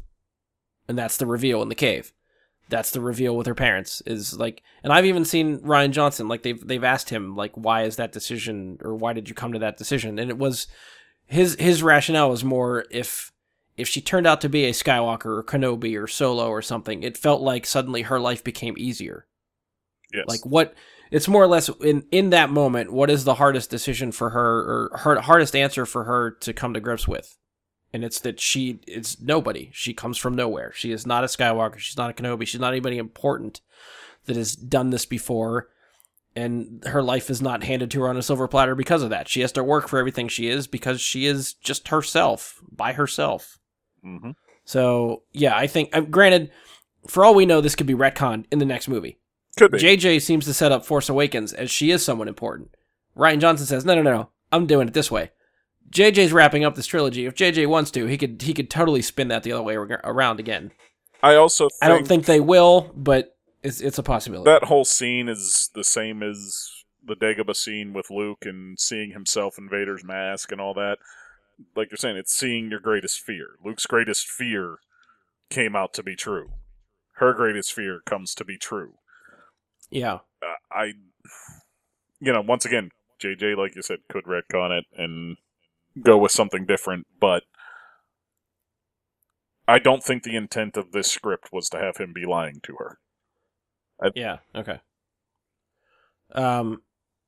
Andy, you think he might be lying? So are you, if the reveal stays true that she is nobody important, she comes from nowhere, are you okay with that, or would you still rather see her be... Yeah, the way that Kylo Ren was kind of manipulating her to be his apprentice, I could see that falling in line, him not giving her the truth and telling her what she believes or feels is true in her heart. He is telling her that to instill weakness in her, and he is the strength. Right. And in that case, I think the most vulnerable. Right. If that were true, I think the only thing that it would rule out is them being brother and sister. Simply because if they were brother and sister, I feel like he would have used that in his favor to try and turn her. Right. I mean, she doesn't have to She might be the son and the daughter of two vaguely important people that we don't even know. But, still, I think it's a possibility. And I don't know about either of you, but when their little, force connection started happening, Mike, that was the first thing I started thinking of is, they're twins. Yeah. I had the same instant feeling they're blood. Like I didn't know about twins, but possibly brother and sister because they look like they're different. I figured they were gonna interpret the Jaina Jason Solo sort of thing from the expanded universe into the movie. Yeah, and take inspiration from that. That's where I thought it was going. So I did love that it was just Snoke fucking with them. Like I love that twist. Yeah, an interesting play on it. Next question from Jen. Who made the map to Luke, since it seemed pretty clear he was trying to disappear? And I actually have an answer for this, if you guys don't know, because this one I saw on Twitter. You saw, an official answer to it? Yeah, from Pablo Hidalgo, who works for Lucasfilm, as part of the story group. Okay. I do not know the answer, so I'm interested. I'm interested to hear. All right, so Pablo's answer is that the map isn't technically to Luke. Han explains to Rey and Finn in Force Awakens that Luke was looking for the first Jedi Temple. The map that they find was gathered from information from Lor San Tekka, the guy that Poe meets at the beginning of Force Awakens, to the first Jedi Temple, where they believe Luke is hiding. There's no guarantee he was going to be there. That's where all the information pointed. That was what the map was to. That's what they used to find him. Okay, fair enough. Her last question. What do you make of suddenly being able to materialize physical things through the Force, like Luke giving Leia the gold dice from the Falcon? They weren't actually the dice. They disappeared. Yeah. I kind of just took that as part of Luke's Force projection. The only problem I had with that... when he died, that went away. The only problem I had with that was Leia's ability and Kylo's ability to hold them. Because... Oh, that's true. Yeah, Luke was just phasing through everything else. Well, then again, he still kisses Leia on the forehead, too. Yeah, but I mean, that doesn't... I guess there's no, we're not sure there's any actual physical contact there. Yeah, and it's Leia. She could know that that's not actually Luke at that moment. She can feel that it's not actually Luke. and she just accepts it as a kiss on the head, even though she can't actually feel it. I felt like that was a little strange. Yeah, I don't know. Creative decisions, anyway, I guess, with the movie. Just to give that little point at, hey, remember Han? Yeah. With a very obscure thing from the original trilogy that barely anybody ever noticed. Yeah. I mean, there's a question later on, and I think it's something we'll probably get into with the other question, but the Force seems to do whatever people want it to do, and we can get into that a little bit deeper. Next question is from Matt Nickel, Jen's husband. So he's asking who was Snoke, which I guess we already answered. Yeah, we don't. There's no answer to that if we ever get one. Yeah, hopefully they flesh him out in some sort of expanded universe, canon, novel, comic, something that gives it, like, if people want to know the backstory, I think hopefully they'll give it to us eventually. But I guess for the sake of this story, it doesn't really matter. And Matt, there's an entire episode where me, Brian, and Ian talk about who Snoke might be, which you can refer back to from a while ago. I'm pretty sure we debunk every single one of those theories. But we did talk about possibilities. And HUT consent laws, so that's the thing. Those came up too. His other question, is there a limit on materializing as a Force ghost, since Yoda died 30 or so years ago and showed up as sassy as ever? What does he mean by a limit? Because when he said limit, I was going to wonder if you meant the lightning that he's able to project into the tree, which I didn't know Force ghosts could do. Yeah, I guess there's... are Force ghosts able to manipulate real world stuff like that? Or you could maybe even interpret this question as like, how long before someone's dead? Like, if Yoda died 30 some years ago, does that mean you can still show up as a Force ghost 40 years after you're dead? I think it probably depends on the Force users. Because, like, why aren't we seeing Ben Kenobi there? Because Yoda was more powerful in the Force than Ben was. So it's just strictly Force power? I think it's a Force power thing. I think it's a we don't have Alec you're led to believe be filmed anymore thing. Well, but they could have easily got Ewan McGregor. Yeah. And Hayden Christensen. You know what, though? I honestly think having Hayden back just to show up as an Anakin Skywalker Force ghost would be really cool. I think even if it's just to cheese it at the end of the third film again for no reason. I think if you're going to put him in as a Force ghost, you have to give him some sort of line of dialogue. Like, in that moment, Luke is terrified about what Ben is going to become, and he could talk to his father, who became that thing. Like, that would have been a really cool aspect of this movie. It's, missed opportunity, but... Yeah.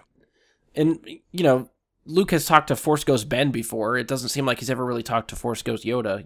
Even just their little lines of dialogue, you're led to believe that they haven't spoken or seen each other since Return of the Jedi. Yeah. Well, I think that's an interesting question, and I don't think there's an answer that we'll ever get to it. Like, I don't think we'll ever get an answer to how long can a Force ghost stick around for after the person's died.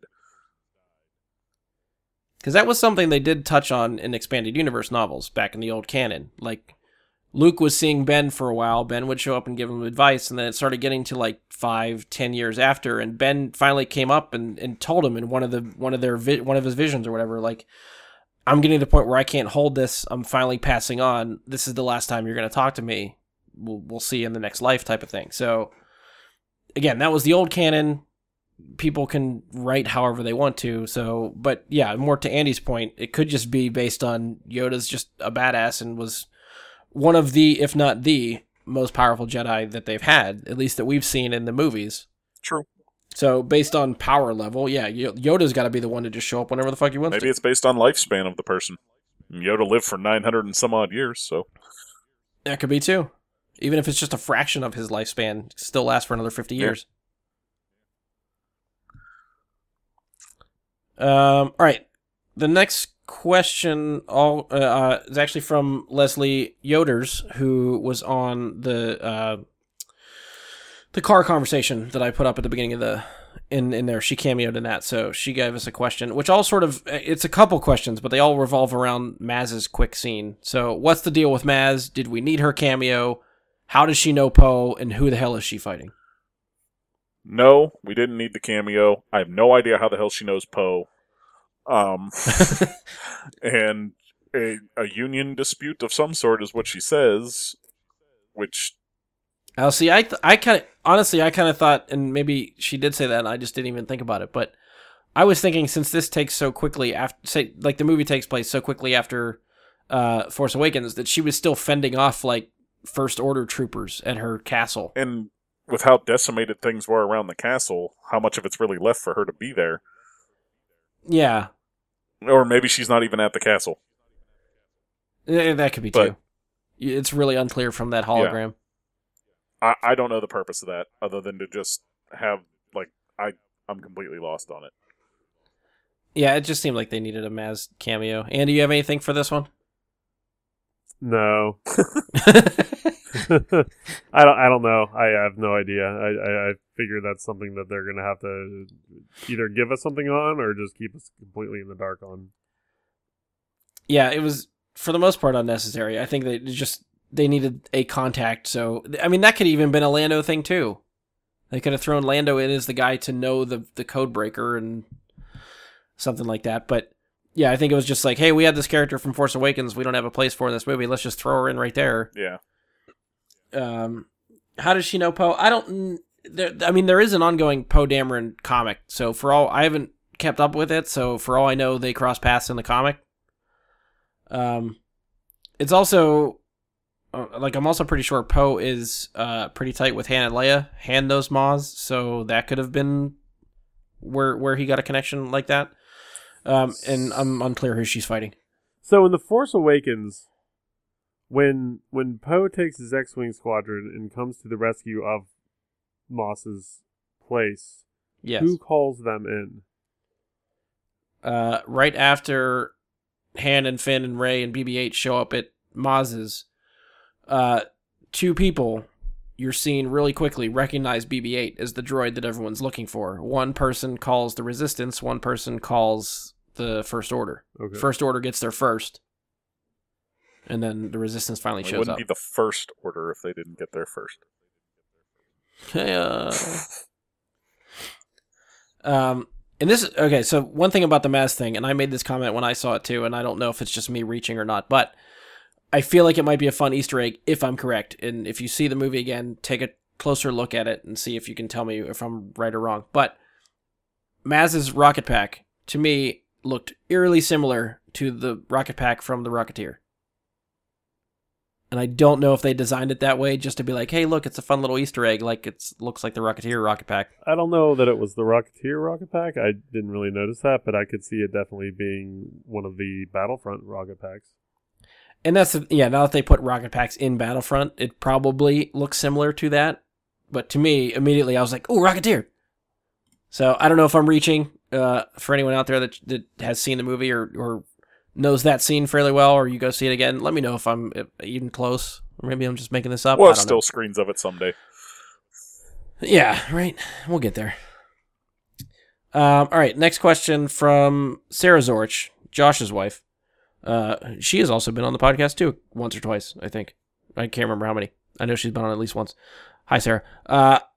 Her question, how is Leia not dead after being blown out into space? And this is the one where I feel like we're going to dive into a Force discussion, because Force use in this movie seems like it's kind of just whatever people want it to do. First thing I'll say is it was neat for them to include Leia being able, in a life or death situation, to pull out some use of the Force.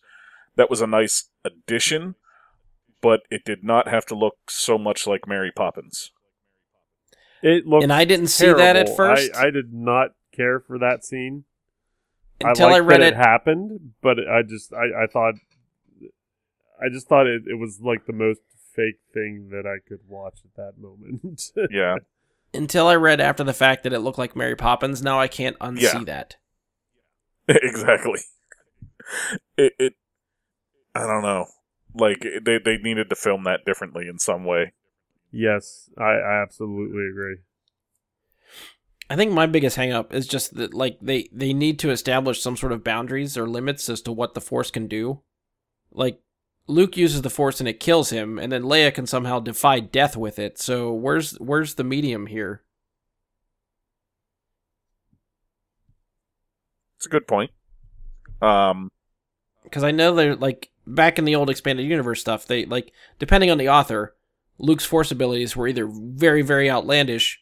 Like, I vividly remember him crashing an X-Wing somewhere, ejecting out of the cockpit of the X-Wing,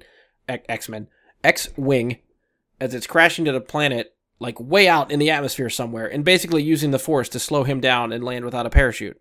That happened in a book. So it's just, like, depending on the creative person behind what these Force powers do, they do whatever they need them to do in the point of the plot. Yes. Eventually, there's an author that takes those storylines and sort of, like, funnels them into somewhere and basically starts to tell Luke, like, what you've been doing with the Force, you shouldn't be doing that. That's leading you down a dark path. You need to rein it in and stop being really fantastical with all these abilities. And he wises up and he gets better at it. I just don't know, again, where the medium is with these abilities. Yeah. And to that end, I mean, Darth Bane in one of the books jumps from a planet into orbit and onto its moon. Yeah, like shit like that. Like, what is the limit? You know, and I think part of the idea they were going for here, like, she's doing much there, but surviving by pulling herself in. Because... But, like, I always thought, like, exposure to space was instantaneous death. Like, there's no time to think. You are dead as soon as you hit space. I don't know the answer to that question. But we also aren't living in the same galaxy we live in now, or presumably even the same universe that we live in with the same laws of physics.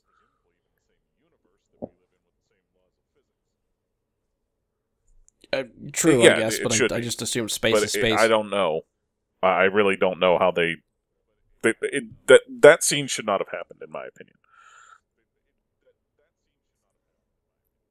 Because, like, I don't know if she dies and brings herself back to life, or if she somehow protects herself as she gets sucked out into space. Like, to me, it would make more sense if, like, the cockpit of the ship blows out, and almost like she's still there, and you see sort of, like, hints of, like, an invisible Force bubble or shield. I would buy that. She does look like she's glowing. I think that's supposed to be her freezing. Right, I thought that was the coldness of space, freezing her to death. Like, I think back to, like, Guardians of the Galaxy, when Star-Lord goes out in space without a mask on, and you see him start to freeze over. Now, they explain it away in that movie is that there's implants in your body that slow the death process, so that's why he's able to survive.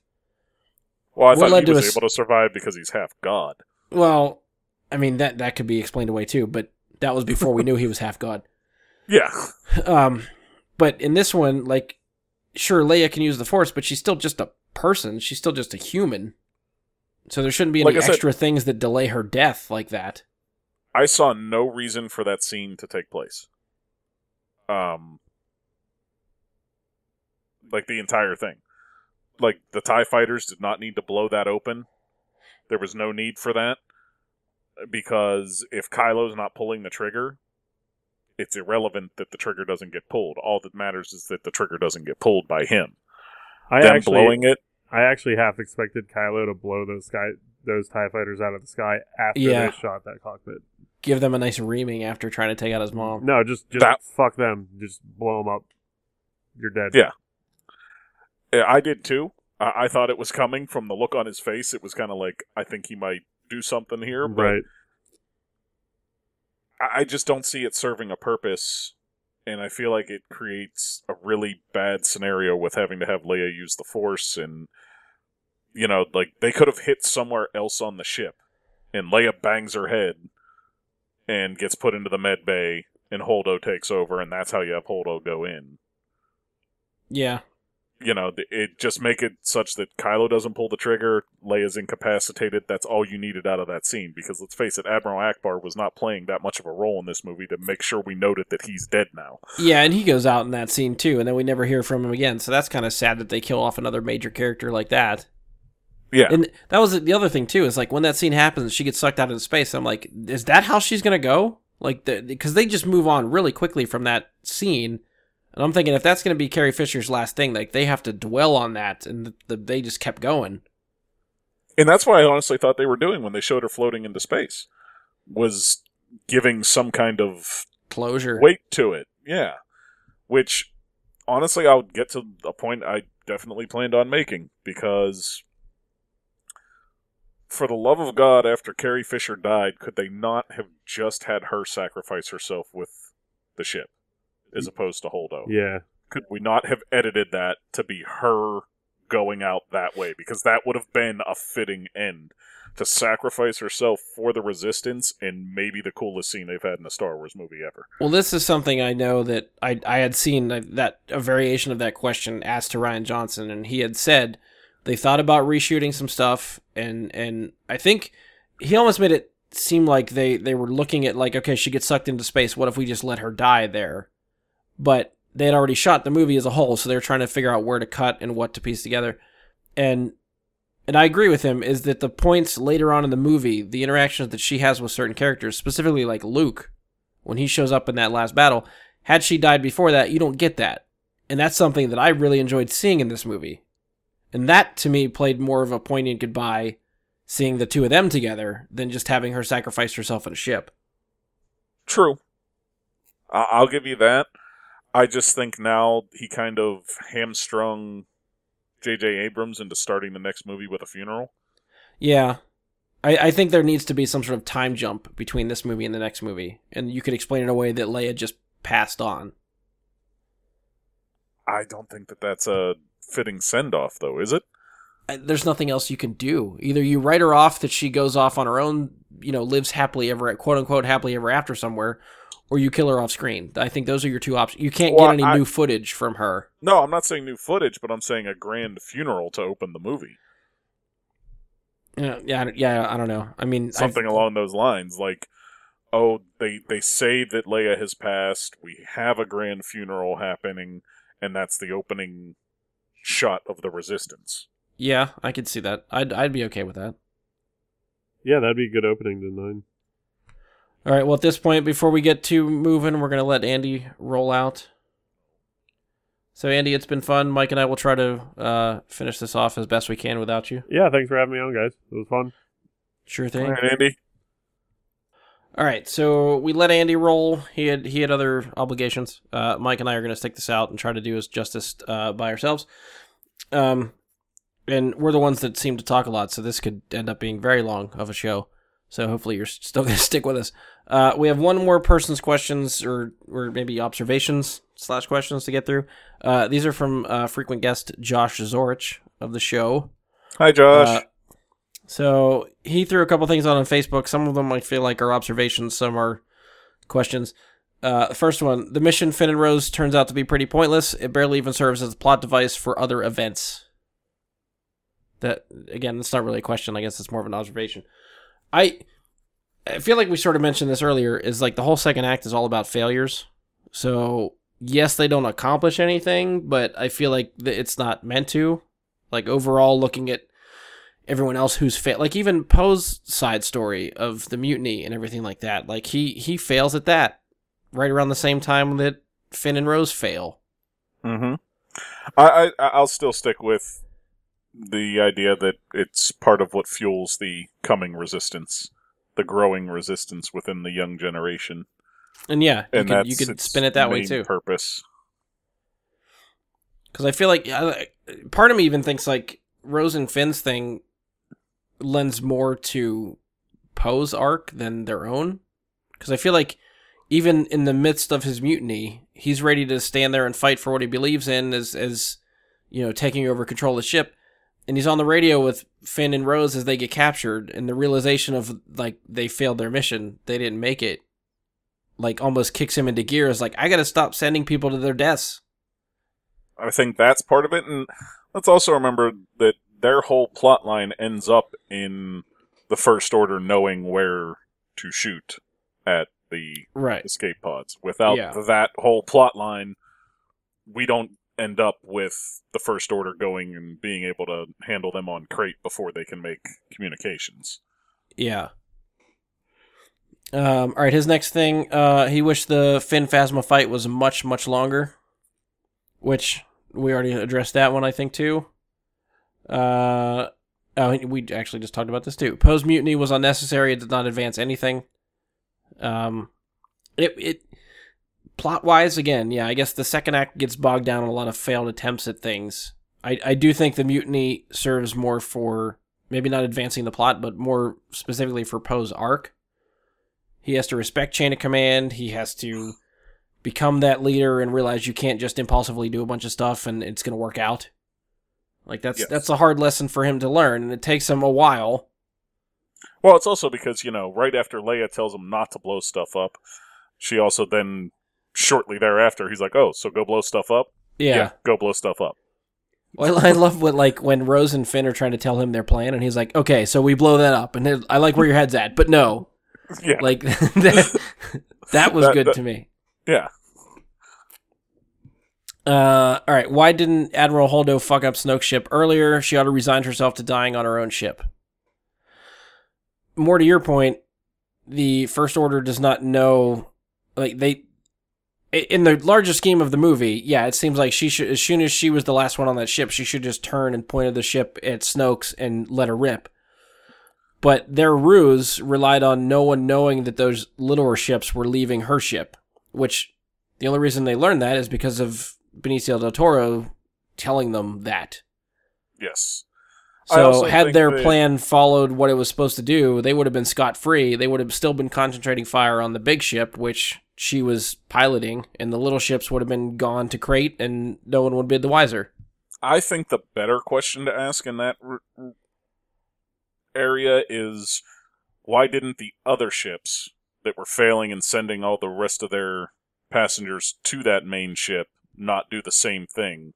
Instead of just going out by being shot to death, why not send their passengers out earlier and use that last remaining bit of fuel as a jump to hyperspace through that ship, through Snoke's ship? Yeah, I don't know. Unless those ships just wouldn't have been big enough to do anything.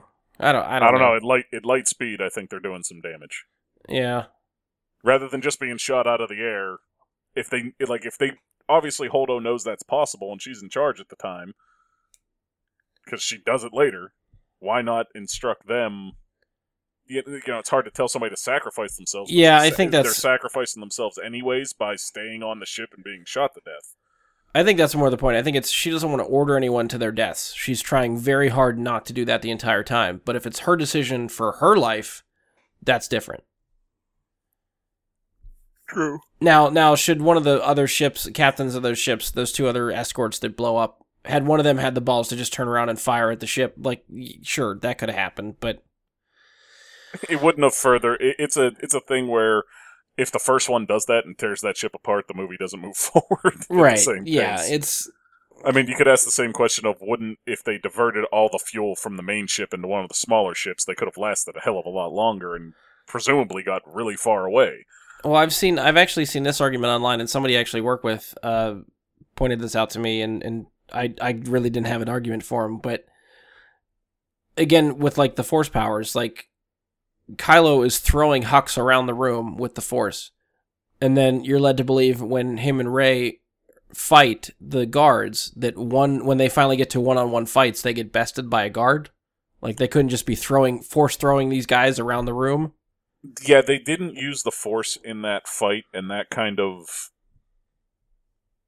threw me off a little bit. But these were supposed to be the best trained, the absolute best warriors outside of Force users that they could find. So them holding up in a lightsaber battle against them is perfectly fine. Rey not doing it, I'm fine with, because she's not as adept at using her powers in a focused manner all the time. Kylo, however, it didn't make any sense. Yeah. So, but it led again, to there's no logical reason fight. why they're not throwing people around, other than like what you said. It's an awesome fight. So you want that lightsaber fight, then they can't be using the force all over the place willy nilly like they could do. It just makes for a more interesting thing to watch, I guess. I also don't think that Kylo has had to battle anyone of anywhere near equal ability before to have to use the Force instead of just the lightsaber. The only person ever was Rey that bested him, and now she's on his side, so he's not taking them. And that was something I think they addressed in Force Awakens too. Is he's not the best hand-to-hand combatant. Right. Even Finn gets a hit on him, which, well, then again, he was toying with Finn, I think, so letting one slip through. He was toying with Finn, and then he was toying with Rey until the end when she got the better of him. I don't think he was toying with her. I think he was... Well, and let's not forget, he was also injured the whole time. Yeah. From the bowcaster. So, yeah. I mean, that can be explained away from the injury, because that bowcaster destroys everybody else that it hits. It hits Kylo, it injures him, and he's already bleeding out a little bit, it seems. See, we're getting sidetracked, but I do think that that moment in Force Awakens when he's blasted, and I think he's using that pain to fuel himself in that fight. Yes, that's why he's hitting himself. Yeah. He's using it, but he's not as physically adept, or is keeping him going. Right. Yeah, okay. So, but in this specific fight scene, I think it was merely this is going to be a cool-ass fight scene, and if we have them use the Force here, obviously they just wreck these dudes, because, let's face it, Palpatine's guards, Yoda walks in the room, waves his hand, and they're done. Yoda doesn't even look at them. So as much as it could be fun just to see them wipe the floor with these people, I think the fight that we got in this movie with the two of them and the guards, I loved every second of that. So I will respect that creative decision not to have them use Force powers there if we get a cool ass fight from it. And not to mention that whole scene is also keeping you on the edge of your seat as to what's going to happen when it ends. Because is Rey going to join him? Is he going to turn to the light? What's going to happen when this scene is over? And still, it may be one of, if not the best lightsaber kill ever, when she throws the lightsaber to him and just turns it on and dead. That was just awesome. That was well thought out as an idea for a way to have somebody get killed. That was pretty cool.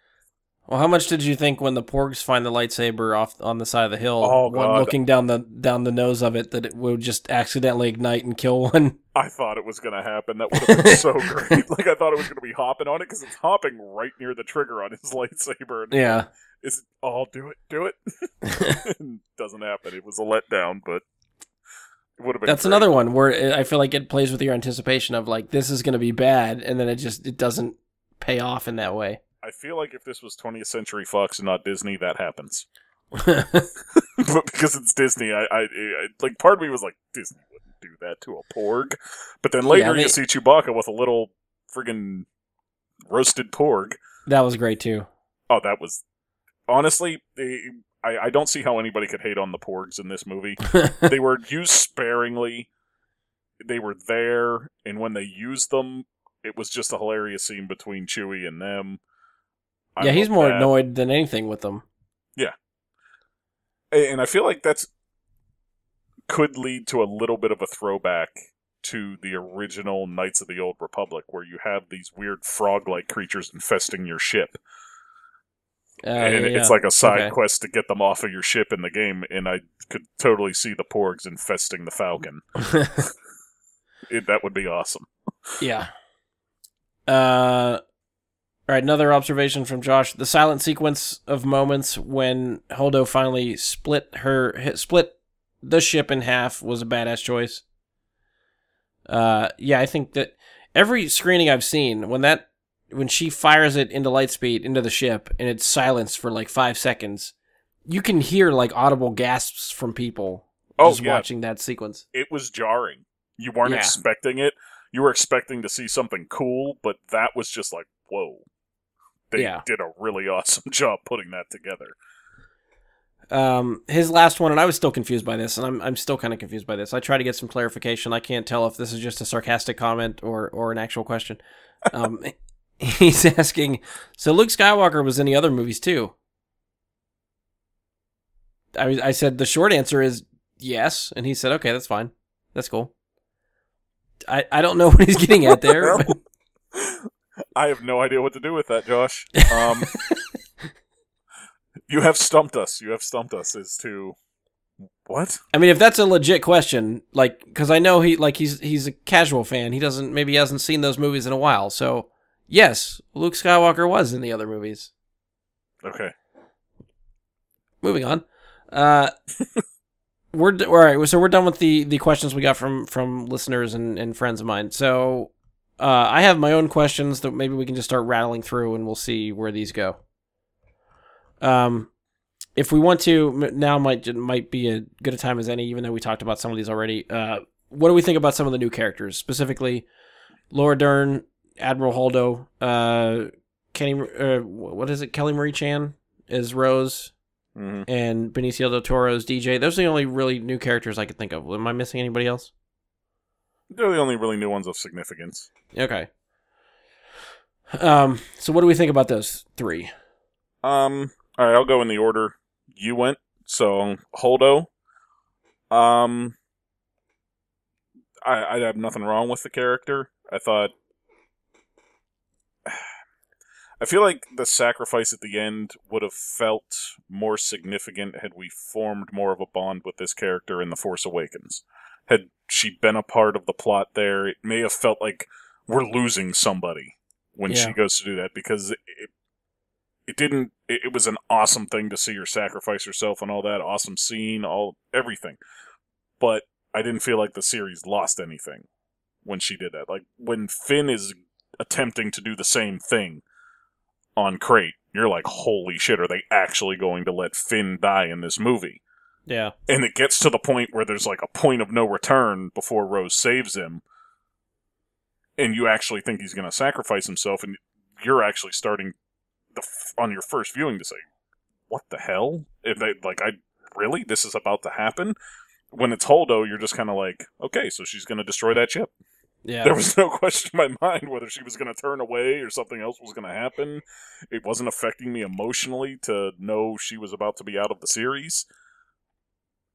Wasn't the same answer with Finn. Finn, that was an emotional response to, is he really about to do this? Yeah. The character herself, I thought, was an excellent character that I would have liked to have seen more of. She was... honestly, when they introduced her, I thought she was going to be the new placeholder of Leia's spot. Since we knew that, we know Carrie Fisher passed and that role was going to need to be filled. And we don't know who's going to fill that role in the next movie. I think it's pretty clear who's going to fill that role in the next movie. You think they're just going to hand it to Poe? Yeah. Okay. I have no problem with them doing it, but I don't feel like Poe's that, character. I think there was a literal passing of the torch when he says, follow me, and she looks around and says, what are you doing? Follow him. That was the leadership change right there. Okay. I can see that. I think she would have been cool to have around longer. That would be the most I would say. Yeah, I agree. I liked her. She served her purpose. I liked that I like that she has the attitude like Leia, and she just put Poe in his place. Like, she doesn't give a shit who you are, and she's gonna make sure you know what you're doing. And I guess her withholding information. She's not letting you know what is going on and what they're doing. But that was more a point for Poe to understand chain of command. And this is need to know. You don't need to know. You go do your flyboy shit. I don't care. But it's hard. Laura Dern can act, so she did very well, I think, in the role. But the character, I think, would have been nice, especially because you figure they're coming off of the Resistance base that was at the end of The Force Awakens. What's her rank? Like an admiral or vice admiral? Vice admiral, yeah. So she's got to be high up, and she was nowhere near or involved in the plan to kill Starkiller Base around the holographic table. Yeah. You'd think if she is that high up in the ranking, she would have been present there, so that's a little bit of a missed opportunity. Yeah, definitely. What about Rose? Rose, I think, is an excellent addition to the new main cast of characters. you know, I can't say enough about how well she did with the character. Because she's supposed to be that kind of... She almost seems at the beginning like a Resistance groupie. You know, like, she's so impressed by Finn, and by the end she realizes, I'm just as much a part of this and winning this battle as everyone. Yeah. And I'm hoping that her character turns out to be okay, presumably, since she's carried away and everything happens. I don't see them killing her off in between films for no reason. Like, she was carried away healthy. Alive, not healthy. But, I part of me, like, still wishes she hadn't saved Finn. Just for the weight that sacrifice may have given to the final chapter of the film. Yeah. Not to do with her character, though, but her character specifically, I thought was very well done, very well thought out, even if, you know, like, everybody thinks the plot to their story was not as meaningful as the rest. I'm hoping she plays a nice big role in the last film as well. Yeah, I mean, gripes that I have aside about her and Finn's storyline and what they accomplished and all that stuff, her as a character and actress and stuff, I think she did really well. It does seem like she is a fun character, and I did like, as forced as it may feel, as far as like their romance or whatever they're trying to get to, after she saves Finn and her line of like, this is how we win, not killing what we hate or fighting what we hate, but saving what we love. Like, that line is great. Yes. Yeah, I think that's a huge theme that they wanted to push. Yeah. And that was a heartfelt moment that it needed at that point. Amidst all the chaos going on around them, the thing blasting the door open, and she's calm enough to sit there and tell Finn something so powerful at that moment. Yeah. I think that was very well done. Just sidetracking, since we keep beating around the bush a little bit. Did you think Finn was going to die at that moment? Watching the first, I was kind of in disbelief. The first viewing, it was just disbelief on my part, like, wow, they really took some chances with this one if they're going to kill him off here. Holy shit. And it was a surprise when he got saved. Like, I didn't, like, they played it up to a point of tension where you kind of felt like, okay, if this was going to happen, it would have already happened. Yeah. By the end of it. But when it started and he was about to sacrifice himself, I saw it happening. Yeah. And then the longer the scene dragged on, it was kind of like, okay, he's going to find a way out of this. Something's going to change. Chewie's going to come back around or something and blow it up. I don't know. Like, yeah, see, right into the end, I thought he was going. First viewing, I really thought he was going to go. I thought, because at that point, like, that is the end of his arc. Like, he stopped running. He finally stood up for what he was believing in and felt like he needed to go after these people and save his friends, essentially. Mm-hmm. So I felt like that would have been the way for him to go, is fulfilling that arc and saving his friends and all that good stuff. And then, of course, immediately right after, I thought, oh, he's going to die. And then I thought, oh, we're going to hear about the internet and talking about, oh, they had to kill the black guy. Like, I really thought that was going to be the internet reaction to that. I think the thing that reeled me back in, I can't remember if it was like the first viewing or second viewing that I had the thought, but I want to say, like, I had the thought that if he blows that thing up, the explosion from it would probably have been big enough to blow up Kylo's ship too, which was not far above that thing. That's true, yeah. And it was thinking, like, that would just, I don't know. You know, like, what kind of explosion? We don't know what kind of power that thing actually has, because it's a miniaturized Death Star thing.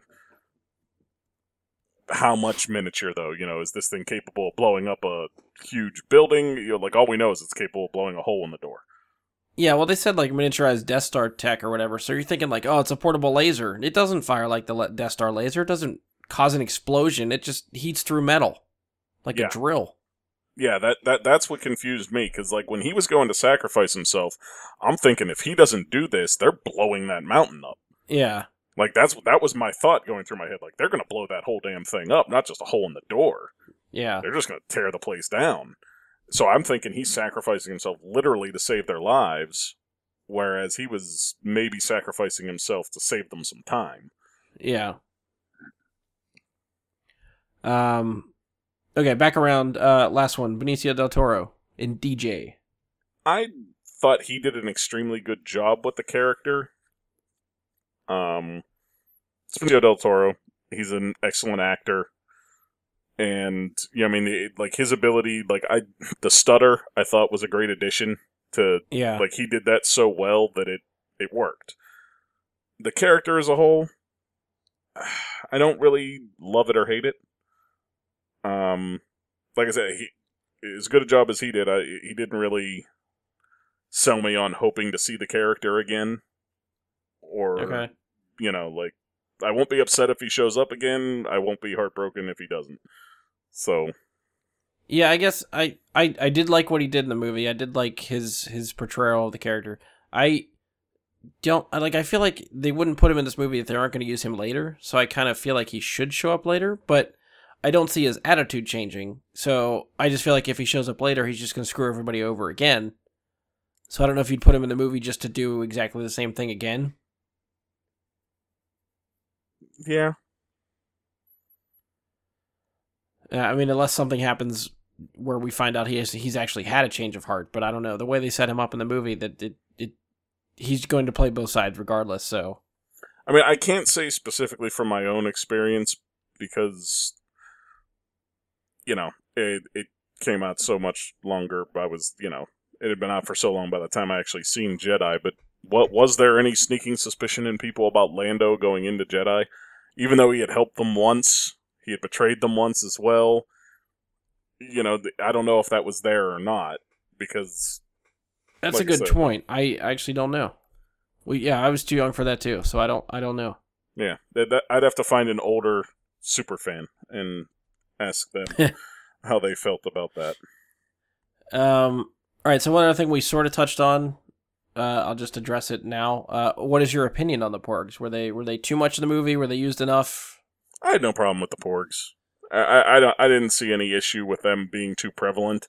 They didn't do anything. They were just kind of there. Yeah, Disney put them in to sell fucking plush toys. Who gives a shit? Like the scene with Chewbacca and the Porgs where he's going to eat one and he doesn't. I thought that was perfectly fine. That was hilarious. The way they could make them look. Okay, cool. Yeah, I don't think they overused them at all. So I think they were used to the right amount. Yeah, I didn't think it was too much. I don't think it was overkill. Yeah, I agree. I thought it was cool to find out that they could fly because going into the movie, I didn't know that they were going to be able to fly. That was a little neat addition. One other thing I've seen that was maybe sort of a complaint from some people is the use of BB-8. That he can basically do whatever he wants now. It seems like he's another plot device. What do they need to do? I'll just give it to BB-8 to do.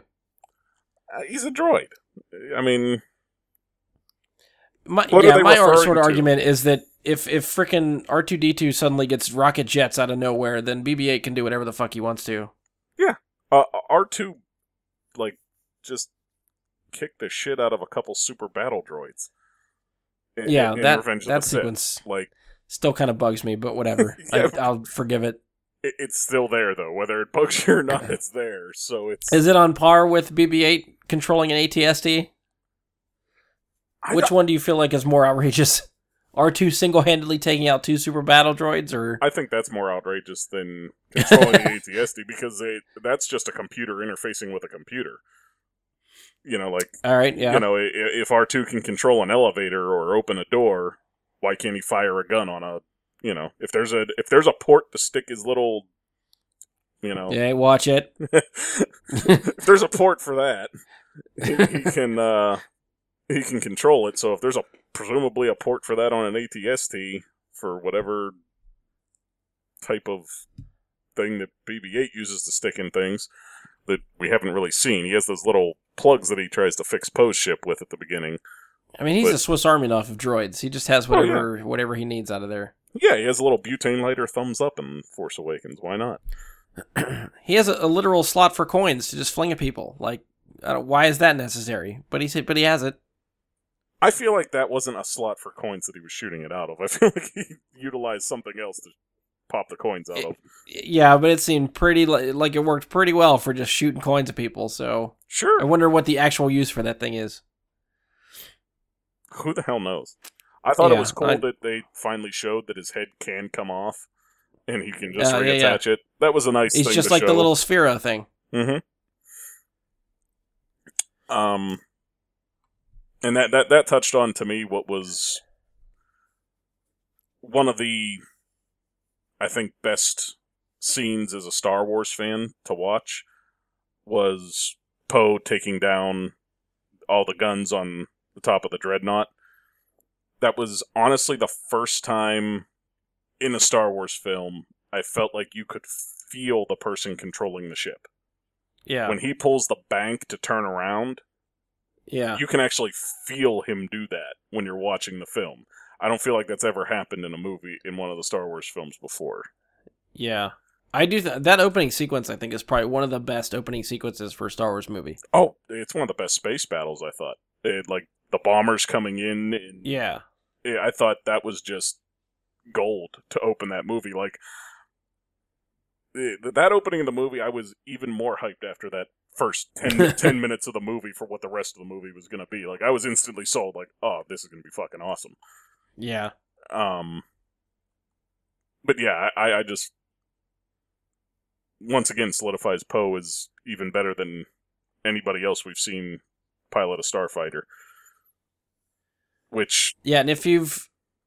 Just sidetracking a little bit, but if you've played Star Wars Battlefront 2, they have I think it was the newest story mission that they added to the game, Resurrection. Sort of figures out, it hints at the Dreadnought. Did you play that at all yet? No, I haven't played the new story missions yet. Shit. I don't know if you want me to spoil that for you. I'm going to play them very soon, I'm sure. But okay. There's a mission where they stumble upon... It takes place... Like, the Resurrection added story campaign takes place... It coincides with the Force Awakens movie. Mm-hmm. Like, you see through the atmosphere of space, like, Starkiller Base firing and destroying the Republic. Oh, okay. I know. I've seen the things with an older Iden. I just hadn't... So, by the end of it, they realize that the First Order is not just destroyed with Starkiller Base, that they have fleets everywhere. And one of the biggest flagships of their fleets is this big Dreadnought. Okay. And that's when they try to warn the Resistance about that, and then you see the Dreadnought show up in the opening of this movie. So that was a fun little tie-in there. Yeah, and that was something I felt like after this movie needed to be touched on at the vastly improved resources that the First Order has compared to the Empire. Yeah. Because we see not one, but two ships in this movie that absolutely dwarf Star Destroyers. I mean, Snoke's ship, I think, in scale, would probably come close to the size of a Death Star. Yeah, just flat and not a big ball. Right, yeah, obviously it doesn't take up the same total space, but damn close. And the Dreadnought, kind of the same thing. It dwarfs the Star Destroyers. Yeah. I mean, like the Super Star Destroyer was much bigger than the Star Destroyers, but it was nothing like that. And evidently that's not the only Dreadnought in the fleet. You know, like he says, we have a chance to take down a Dreadnought, not the Dreadnought. Yeah. So, how many of them are out there? And how much shit can you blow up that this thing... you know, the First Order has before they start running out of resources. Because, I mean, part of me at heart even has an issue with the First Order being able to build Starkiller Base in a 30-year span. Yeah. Like, well, even going back to, like you mentioned Bloodline earlier, I think Bloodline does a good job at hinting of, like, the people that are funding or arming the First Order are doing very well to hide this for a while. So for all we know, in that entire 30-year gap, they're just amassing resources, waiting for their specific time to take advantage of the galaxy. So it doesn't seem, I guess, as far-fetched to me that they have that much stuff. It maybe not, but to me it just seems like, how long would it really take to build Starkiller Base? Well, plus, I don't even know if, like, we don't even know if the Empire, like, all their ships and materials were all destroyed. For all we know, they inherited a lot of the Empire stuff. Oh, no, yeah, I absolutely believe they reused a lot of the Star Destroyers and things like that. To me, it's like, it just plays in my mind. Starkiller Base, these dreadnoughts, Snoke ship, those weren't in existence at the end of the Return of the Jedi. Like, they didn't exist. Yeah. And Starkiller Base wasn't in construction by the time Bloodlines happens, where Ben is already with Luke. Because the First Order did not have any formal structure at that point. You know, I mean, it was that we know of. I think in that book, I think Leia just stumbles across like the tip of the iceberg. Right, she does, but there's no. They wouldn't have the ability to build something like Starkiller Base without the army behind them at that point. That's what I mean. Like, I think at that point they already have the army.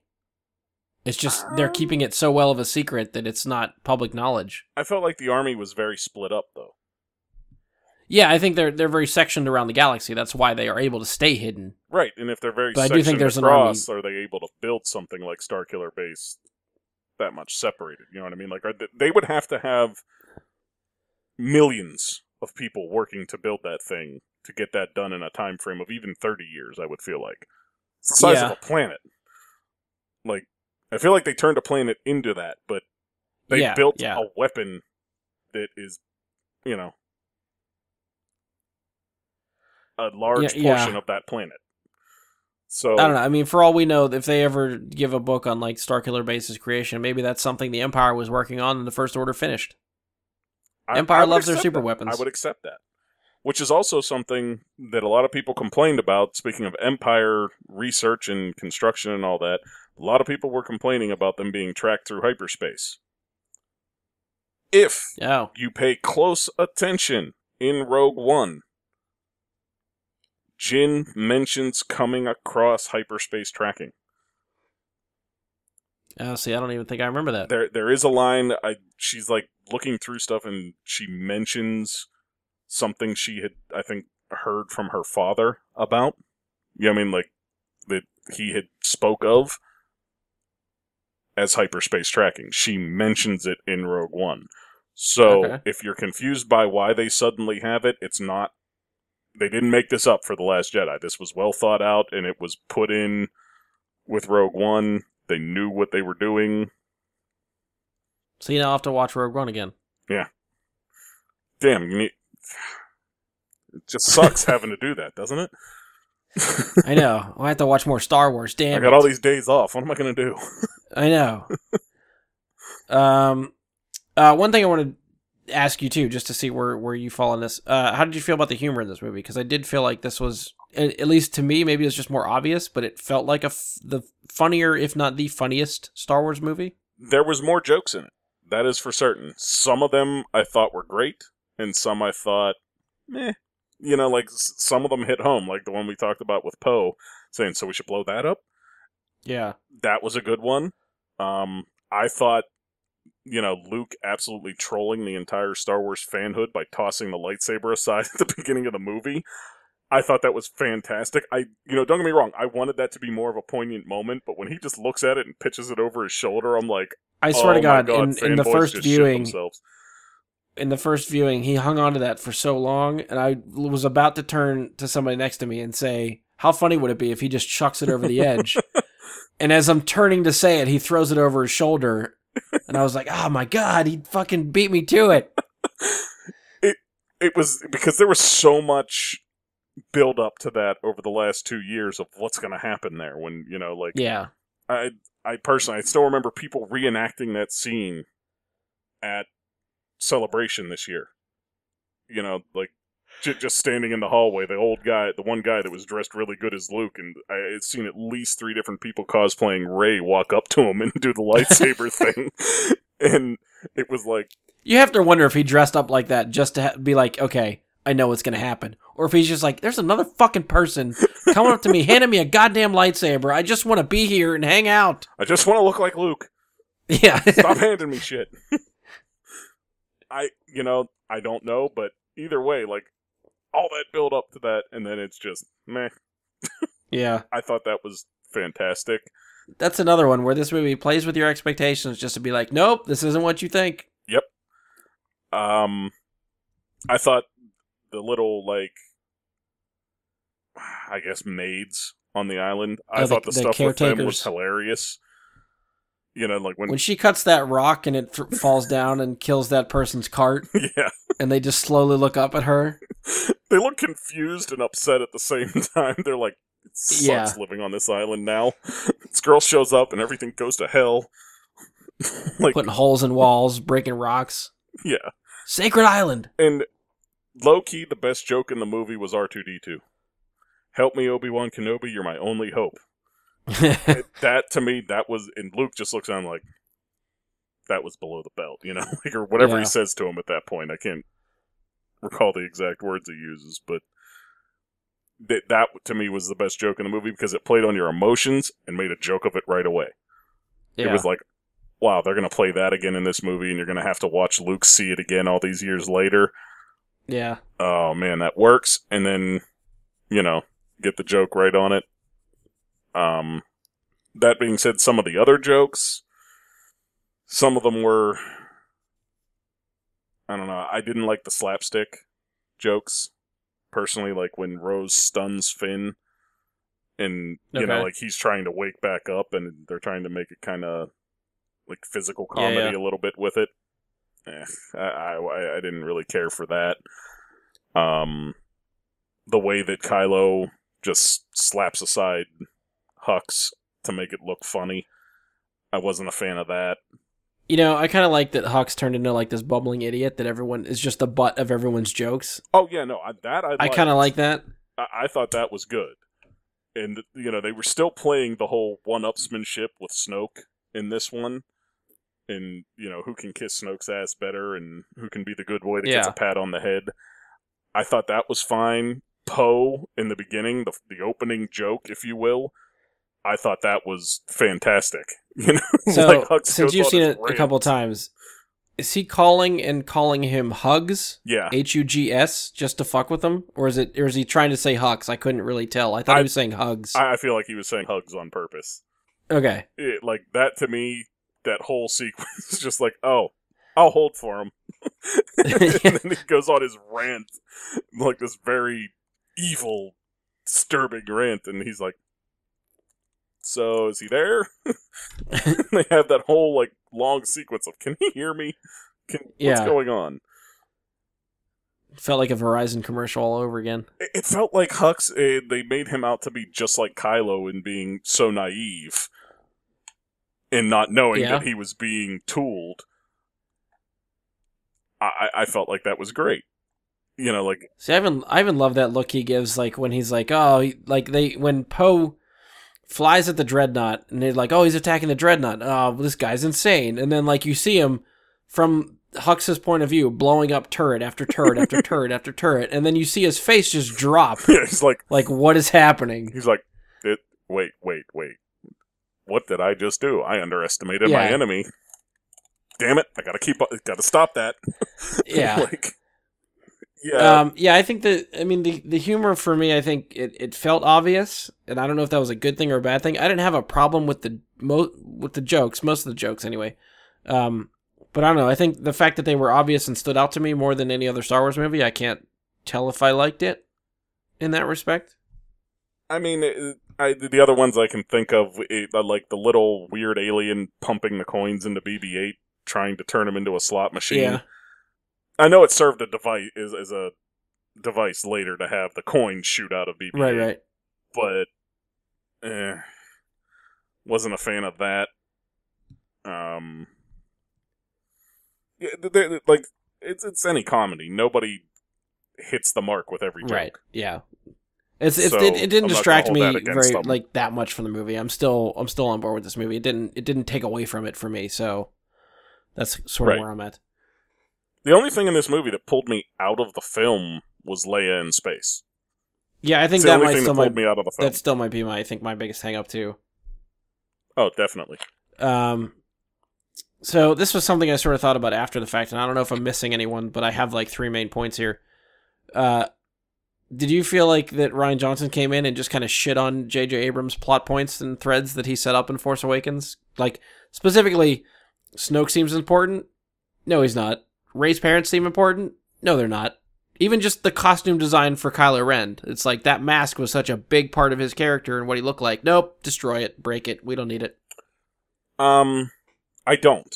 I think there was part of all this planned out in between, because whether we want to admit it or not, Rian Johnson and J.J. Abrams do their thing, and they're good choices of directors, but Kathleen Kennedy and Lucasfilm and the people from Disney, they're having a lot of input into how this stuff goes. You know, I think they're saying, like, I think they're trying to maybe just right the ship and make sure things but as far as, like, plot threads that JJ sets up, if there was a plan for those plot threads, I feel like they would have stopped Rian Johnson from doing this kind of stuff and completely undermining that stuff in this movie. That's what I mean. Like, I don't think it was unplanned for these things to go certain ways. See, but I don't feel like... maybe I'm the opposite. I don't think the story group has that set of a plan of, like, I don't think they know where these three movies are going. They let JJ make a movie and set up certain things. They let Rian Johnson make a movie and interpret those however he wants, and now they're going to let JJ finish this how JJ wants. I don't think it's like, we know where these three movies are going, and you're hitting these plot points and these story beats for us. I don't know. I mean, at least that point, if you believe the way Rian Johnson, if you believe Rian Johnson in interviews, he had free reign over this movie. Nothing that JJ set up, he had to complete in a certain specific way when he did this movie. Okay. But I still don't necessarily think that, I think Snoke, fans overplayed his importance from the beginning. I think people who watched the movie, everybody overplayed how important he was or wasn't. Because, it's like, oh, he's the leader, he looks creepy as shit. So, who's he? Where's he from? Because they didn't get any kind of real solid information other than that he was Supreme Leader Snoke, and he told Kylo and Hux what to do. Yeah. And so people wanted more to know about him. But they didn't need to, because he didn't need to serve any further purpose than he just did. Rey's parents and the setup there, I don't necessarily think that JJ meant for her parents to be anybody specific. I don't think he he's in interviews been saying that they're nobody special, but I feel like that might have been asked after he got a treatment from Rian Johnson, like saying this is where I want the story to go. So by that time he knew they weren't anybody. Could be. It's hard to say really, but yeah, I mean we'll never know. But just based on like the hints that they give in Force Awakens, where it's alluded to numerous times that her parents could be someone or should be someone special or known. Like, I just feel like you don't put up those plot threads if you're just gonna, I don't know, unless they're really trying to subvert fan expectation and what people expect from these movies that much, that it was that in-depth of a plan to put all these seeds just to misdirect later. It could have been that much in-depth of a plan to make it more of a poignant sense that her parents are nobody. Make that moment where the realization that she comes from nothing more important, more significant on realizing it, because if you think she comes from something and you find out she comes from nothing, that's a big moment. If you think she comes from nothing and you find out she comes from nothing... Yeah, that's true too. So, there's that end of it. I mean, I guess we'll have to see what JJ does with 9. If he really had plans in place for this stuff, I feel like 9 is going to see a lot of retcons from episode 8 to 9. Could be. If JJ's like, well, I set this stuff up to go this way, and now Rian took it this other way. Well, I don't know if I like that, so I'm going to bring it back around. Well, but I also think that, like, the whole helmet smashing thing, that can come right back. There's nothing stopping him from making another helmet and wearing it again. Well, now he has no one to tell him he looks like an idiot in it. Right. He is his own boss now, so he can do whatever the fuck he wants to. Yeah, like, he smashes that out of anger at Snoke. I don't think that's anger at himself. But I guess we'll see where that goes. But nonetheless, I think it'll be fine going forward either way. Like, Yeah, I mean, at this point, like, this movie has done enough different stuff. I'd actually like to see where they take it from here and not just see JJ retcon a bunch of stuff. Yeah. I would like to see him continue the plot threads and not turn back time. Because I feel like if JJ really wanted to set this up and then, like, see certain things happen a certain way, he should have just did 8. Mm-hmm. He should have never gave it up to somebody else. He should have stuck out this whole trilogy. So if you surrender that creative license to somebody else to do what they will, then you got to deal with the cards that are dealt to you. I agree. This is what Ryan sets up. This is what you do. I agree. So this is just sort of a question I thought of too after, and I just think it needs to be asked. But what relationships are you shipping after this movie? Because I've seen a lot of Kylo and Rey coming out of this. I've seen Finn and Rey still might be a possibility. Finn and Rose is now a possibility, or Poe and Rey. I don't think Poe and Rey. God damn it! Why? Not because I don't want to see it. I don't see it happening. I think it'd be an awesome thing to have happen, but I think their paths in the next film will be so separate that you're not going to have time to build that. Yeah, that's true. I can see that. That's the one I'm pulling for, though. Out of all these, that's the one I want. Poe and Rey. Like I said, I think you can pull for that one all you want. I don't see it happening. I don't see them sticking together through the next movie. She's going to go down a Jedi Force push path, and he's going to go down a more galactic war path. They will find a way. Well, okay, Dr. Malcolm. Oh, you know what I forgot is Poe and Finn. What about their relationship? That's a bromance. That's not a... You don't know. I've seen no hints that it's more than a bromance. Like, it wouldn't bother me if they did it. It's, it's not a homophobic thing. I just haven't seen any hints. Like, at the end of The Force Awakens, when they get back, Poe's more happy to see BB-8 than he is Finn. So maybe Poe and BB-8. You've already said that BB-8 can do whatever it needs to do. Stick things wherever it needs to. Yep. All right. Now, I set that up, and now I apologize. I'm gonna bringing us back around. As far as I think they're gonna play the Finn and Rose thing. Yeah, Finn can finally get out of the friend zone. Yeah, they really... That was one that I felt like they abandoned without much of a reason to abandon, was Finn and Rey. Because they really set that up hard in the first one. Even Han telling him, like, oh, that they'll always find out, and him, like, nudging Finn into Rey a lot. Yeah. I think they set that up a lot just to have it not pan out whatsoever in this film. Outside of a hug. Yeah, they don't see each other until the very end of the movie. So we don't have a lot to go on. And I've seen a lot of people shipping Kylo and Rey, but I think sort of like we talked about, I think they are two very separate paths now. Kylo is irredeemable.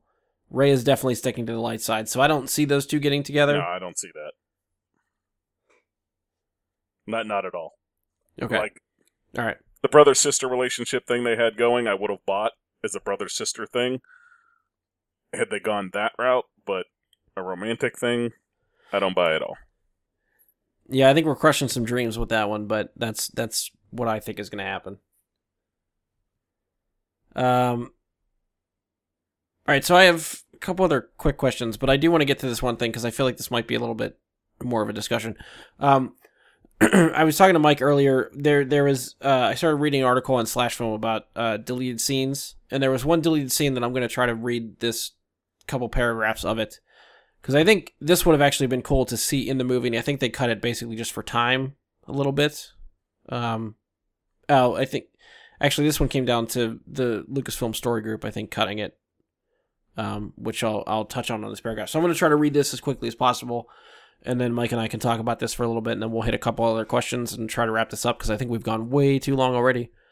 So this deleted scene would be like when Luke and Rey are on the planet where Luke is. I can't think of the name of it at the time. Luke mentions to Rey, we're going to have 3 lessons. He gets through 2 of them, and then Rey leaves. So this deleted scene would have been the last lesson that Luke Skywalker teaches to Rey. The planet's Ahch-To. That's right. I knew it was like two words together. That was as far as I got in my head. So I'm just going to read the section of this article that came from Slash Film, and we can try to unpack it and talk about it afterwards. So this starts out. One of the biggest deleted scenes involves another lesson Luke Skywalker gives to Rey, taking place chronologically after they talk inside the cave where Luke mentions Darth Sidious. Rey notices boats arriving at the island, and there appears to be a big fire where they were landing. Luke tells her that it's a group of bandits who regularly come back to the island to plunder and kill the caretakers. Rey is very concerned and wants to help them out, but Luke tells her that if you try to go help them out now, the raiders will come back stronger and it will make things worse in the future. He asked Rey if she is always going to be here to protect them, saying that a true Jedi Knight would do nothing and would only act to maintain balance even when people get hurt. Rey is furious at his reasoning, ignites her lightsaber, and runs really fast, a forced-powered run that we glimpsed in one of the featurettes about the making of the film. Which I think might even be from one of the trailers, too, because you do see a shot of like her running really quickly with her lightsaber somewhere in one of those trailers. She runs over to rocks to shallow water, bursts through the door with her saber in the village square ready for battle. Luke yells for her to wait, but she doesn't stop. She is surprised to learn that it's not a raiding party, but an actual party, with caretakers celebrating and swinging glow sticks. This piece of concept art from the Art of Star Wars: The Last Jedi shows what the scene looks like. The caretakers all stop, look at Rey confused. One of the caretaker motions her to her glow stick. Rey swings her lightsaber, imitating her movements and size. The caretakers resume partying. Rey spots Chewbacca sitting at the party with a bunch of porgs and R2-D2 wearing a festive necklace. Seriously? Rey says to Chewie before storming out to find Luke. Rey is mad that Luke lied to her and she confronts him. He admits that he's sorry and that she ran so fast that he couldn't stop her. Rey says that she thought they were in danger and tried to do something. Luke responds, seriously this time, that that's exactly what the Resistance needs, not some old husk of a failed religion. He was again trying to teach her a lesson. Rey cries, explaining that her real friends are really dying and that the old legend of Luke Skywalker that you hate so much, I believed in it. Luke is in shock. He realizes that he pushed her too far. Rey tells him that she was wrong about believing in him and storms away. So the scene gave further motive for Rey to want to leave the island. The caretaker party joke apparently wasn't very funny, but the real reason the scene apparently didn't make the final cut, that Luke ended up coming off as an even bigger asshole, even though the basic details were approved by the Lucasfilm Story Group, it somehow didn't feel authentic to the Jedi Code. I kind of liked that scene when I read it. I thought that would have been a fun little addition. Yes and no. You don't like it? I like the idea of testing her will to not help and to do what maintains the balance and keeps things, as they are supposed to be. But yeah, the idea of him tricking her, I'm not so fond of. Yeah, it seems like that's, I guess, why they cut it. But yeah, I think just the whole I guess the philosophy behind, like, if you let this play out, it'll be fine. If you charge in and seem to protect it, then you're always going to have to protect it because they're going to come back stronger and better the next time. That would be an interesting moral choice for her to do. And I like the part of, like, her confessing to him, like, this is why I'm here, because of your legend. You gave me reason to be here to come see you. Yeah, that part of it sounds good.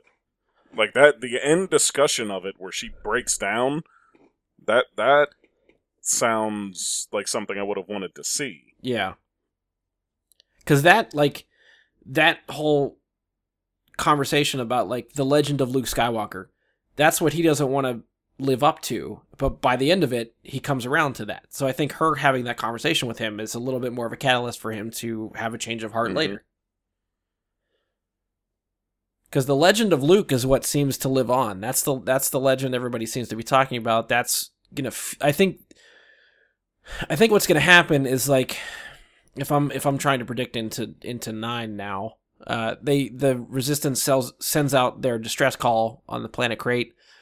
People don't come to the rescue because they think it's a losing battle. There's no way they can help. And what's going to spread from this battle is the legend of Luke Skywalker standing up against Kylo Ren and facing off against all these walkers, and how the Resistance builds from that. That's the story that's going to get out to the galaxy. That's going to rally more people to their cause. Resistance is suddenly going to be able to have allies now because of the legend of Luke Skywalker. I could see that. That's, to me, like, sort of with the kids telling that story. I think that's my hint that everything, that's the story that's going to get around to everybody. So even though Luke might not be part of the Resistance anymore because he has passed away, his legend will still be able to rally people and bring them to the Resistance and help out the rebellion and all that good stuff. And I think having that another stepping stone to that reveal and the way that ends with this deleted scene, I think would have played better. I don't know if it's something. Well, I guess we'll have to see if it's on the home video release whenever it comes out. If they actually shot this and included it as far as effects and whatever else they had to do with it, because it seems like I said, at least part of that scene seems like it could be in the trailers of Rey running with her lightsaber. So some of it could have been shot. Whether or not they shot all of it, or if it was all just design and concept art. Yeah, that also could have been something where JJ didn't want to do the Legend of Luke Skywalker story, and so it was a editing choice because of that. Who knows? Yeah, I don't know. I don't know how far along the process it finally got before it was cut. Right. I think that's still a little bit unclear. And if you check /film, they do have other deleted scenes descriptions that they talked about. That was the one that seemed the most interesting to me, so I just wanted to bring it up and sort of get your thoughts. Trying to wind this down and wrap this up a little bit.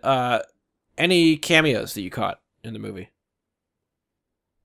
Because there was one that was very obvious to me on the first viewing, and somehow I've read a couple cameo articles, and this one has yet to be mentioned.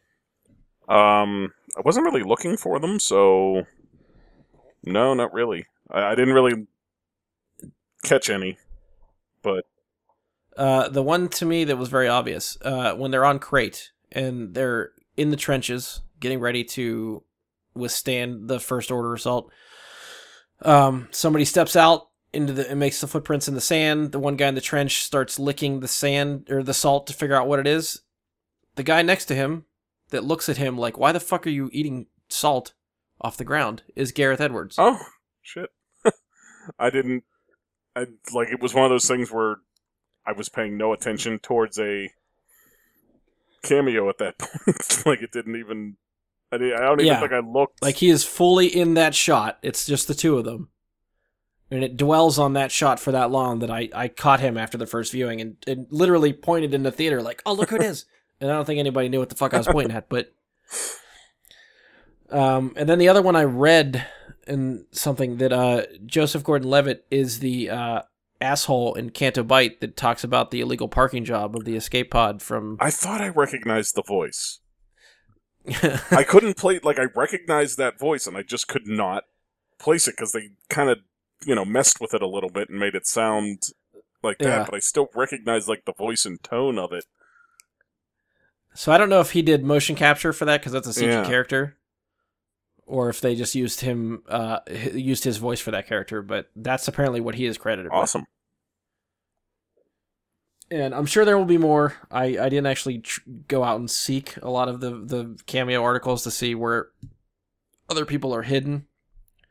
I feel like, and this is just me possibly reaching, I probably have to see it again because they happen so quickly. In the opening battle, there is an X-Wing pilot that's a bigger guy that immediately when you see him, he blows up. Upon the third viewing, I tried to get a glimpse of him, and I feel like it might be James Corden. Oh. But I don't know for sure. I'd have to look again, because I know exactly what you're talking about, but I never got a good enough look. I felt the same way. Like, that could be somebody. But... Because it's so quick. Like, you don't even get a shot of his face before he blows up.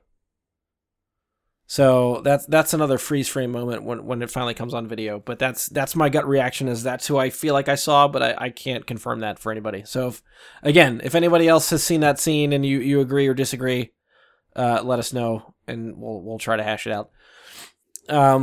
Rounding it out, favorite moment or moments. What do you got? Easily, for me, is Luke owning Kylo and not being there. Like, when they panned to Luke meditating above the rock, that was just incredible. Just, that whole sequence, and then him meditating above the rock, just there, and the way that the music plays, everything goes there. That was easily my favorite moment. Okay. I think it's the middle section for me. The killing of Snoke was such a surprise, and the lightsaber battle that follows was fucking fantastic. So that whole, even the end of that sequence where they're fighting over the lightsaber, and them force pulling it each, and then you see the force waves sort of come down in the middle and push them both backwards, and you see all the wind that's happening there. That effect I thought was really fucking cool. I really like that. Mm-hmm. And you can see the kyber crystal in the middle when it breaks. Yeah. I like that it breaks right at the point so you can see the crystal in it. That was kind of cool. I mean, I think those two scenes are pretty much going to be the favorite scenes for people. Yeah. Because... Yeah, go ahead, because I'm thinking of something slightly different. If I was just going to say that those two scenes, the whole sequence at the end, Luke telling him "See you around, kid." Yeah, it's gotcha, bitch. And to me, that's a great moment in that sense. And the whole thing of killing Snoke, it was unexpected coming into the film, and at that moment when you first see it. I mean, I don't know about you. I'm assuming it was the same for you. But when that happened, the crowd erupted in the theater. Yeah. And it was because people were thinking, holy shit, Kylo's going to turn to the light side. And then, bam, end of the scene, they flip it right back on them. That was masterfully done. Yeah. That was just playing the audience so well for a first viewing that it worked. There's nobody that didn't work on the first time they saw it. Going in blind. So, yeah, kind of hard to have anything against either of those scenes. Sidebar, because I, for whatever reason, just realized we hadn't really talked about this, and I'm sure you caught it, but Rey has the books now that were in the tree. Yes, they are on the Falcon. So I don't know how the hell that happened, but they are on the Falcon. There is a real quick shot before Rey gets into the escape pod in the Falcon and gets dropped off at Kylo. You see her shut a drawer. Oh, okay. So she snuck them out on her presumably way out. The same drawer that Poe or Finn opens later to get the blanket out, where you see the spines of the books there. Yeah. So I do think it's great that Yoda is still fucking with Luke, that Luke fully believes those books are still in there and refuses to torch the tree, and Yoda knows they're gone, so he torches the tree. Yeah. And I also love the fact that I've seen numerous people complain when Yoda says, "Oh, that knowledge is with Rey now." And Yoda says that. I think he specifically says, she has everything she needs. Yeah, she has everything or whatever he says. There was people complaining, she has no training. How could she have all that stuff and have no need of that? And it's did you not notice that she has the books? Yeah. And that's what Yoda was saying to you. And it was just a tree, Luke, so I'm going to burn it. And yeah, I think that's a very clear indication that there's going to be several years of time gap in between Last Jedi and whatever the episode 9 is called. Yeah, have her come back as a fully, not trained, but knowledgeable Jedi. Yeah, she's going to read the books, and she's going to learn from them, and she's going to be much more powerful and refined. And I definitely feel like that hints at not just her own training, but I feel like if Luke is not going to restart and train other Jedi, she is going to take it upon herself to do that. Well, and nothing says that Luke isn't going to train her as a Force ghost. Well, that's true too. Yeah. The other thing I want to note about her is that she has to make her own lightsaber now. Yeah. And are we going to see her with the first Jedi yellow saber in a movie? Oh, yeah. We'll see if they stick to George Lucas's rules of green and blue. Yeah. Well, I mean, green, blue, purple. Purple was Sam Jackson. That wasn't George Lucas. It was, but it still found its place. Literally, like ways. You can watch the behind the scenes of Attack of the Clones, and Sam Jackson is asking George Lucas about lightsaber colors, and he tells him, "Well, good guys are blue and green." Sam Jackson says, "What about purple?" He goes, "We'll see." He gets purple, so okay. Sam Jackson gets what he fucking wants. Well, I just think, yellow would be an awesome choice because it would be a surprise choice. Like that would be like something other fans wouldn't be expecting. See, I'd love to see like Ahsoka's silver one or something on screen. Some sort of a silver color I think would be really cool. And do we see the first light side double saber, given that she carries a staff? Yeah, that could be too. Yeah, that'd be pretty sweet. Because before, we have not seen a light side character wield a double saber in the films. But it does exist in old canon. The Old Republic, there was definitely that going on, and that would be awesome. I think Bastila was a double saber. Well, yeah, I'm thinking yellow and double saber. That would be Bastila. Yep. So, I think either one would be awesome to see happen. I think the double-bladed is less likely for her character. Just because, even though she carries the staff, I feel like... I don't know. It is kind of sad, though. As soon as she picks up that lightsaber to train with it, she puts that staff away, and you never see it again. Yeah. That's not true. She smacks Luke in the back with it. Oh, yeah. Yes, she does. So, I guess it would be a cool choice, given that she already had a staff to give her a double saber. Short-bladed double saber, not a Darth Maul long-bladed double saber, because I feel like she's too short to have that. I feel like that lightsaber that Darth Maul had was taller than her. And I don't think that would be safe or wise. But either way, I think there's fun in speculating what her lightsaber will be like. I do want to get around to just some theorizing and maybe throwing out some ideas for episode 9. Before we do that, real quick, since we were just talking about the books, how did you feel about Puppet Yoda? I had no problem with it. It looked a little bit off, but I think more just because I'm so used to CGI Yoda now from the prequels that seeing them go back to the puppet, I was like, well, okay, it's a little bit jarring, but I dig it. Because I think more because, Puppet Yoda is what Luke is familiar with. So if Luke is seeing Yoda, it makes sense that it's puppet form. Do you know what I mean? I feel like it would feel more off if Luke is seeing CGI Yoda. I think for the viewer, it feels fine because we've only ever seen Luke with Puppet Yoda. Yeah.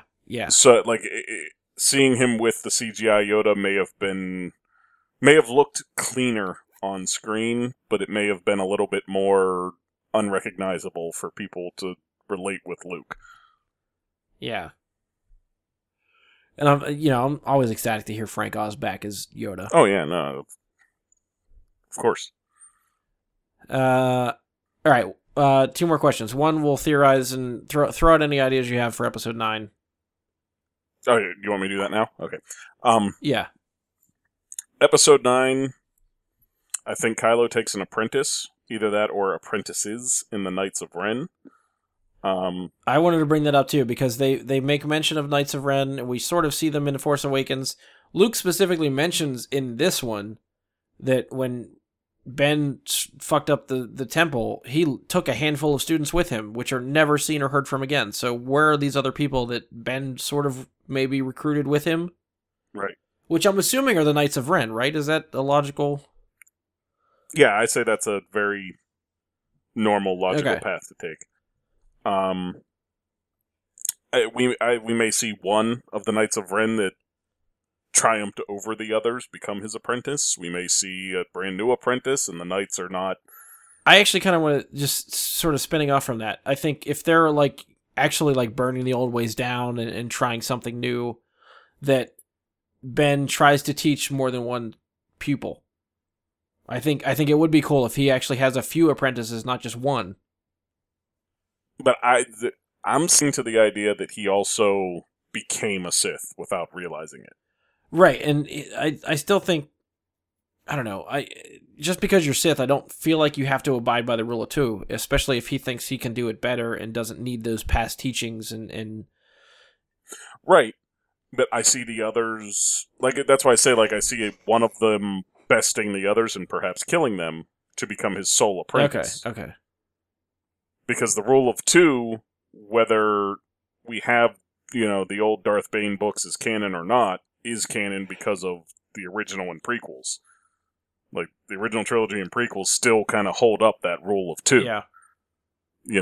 Yes, we see Palpatine.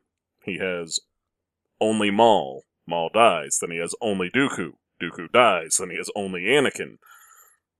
It holds true in these two films where you have Snoke and Kylo in both films. So they've held that up the whole way through. Yeah, but to the point, I do think like Snoke was still holding on to past ideas and old ideas and stuff like that. Kylo doesn't strike me as the person that needs to abide by old rules.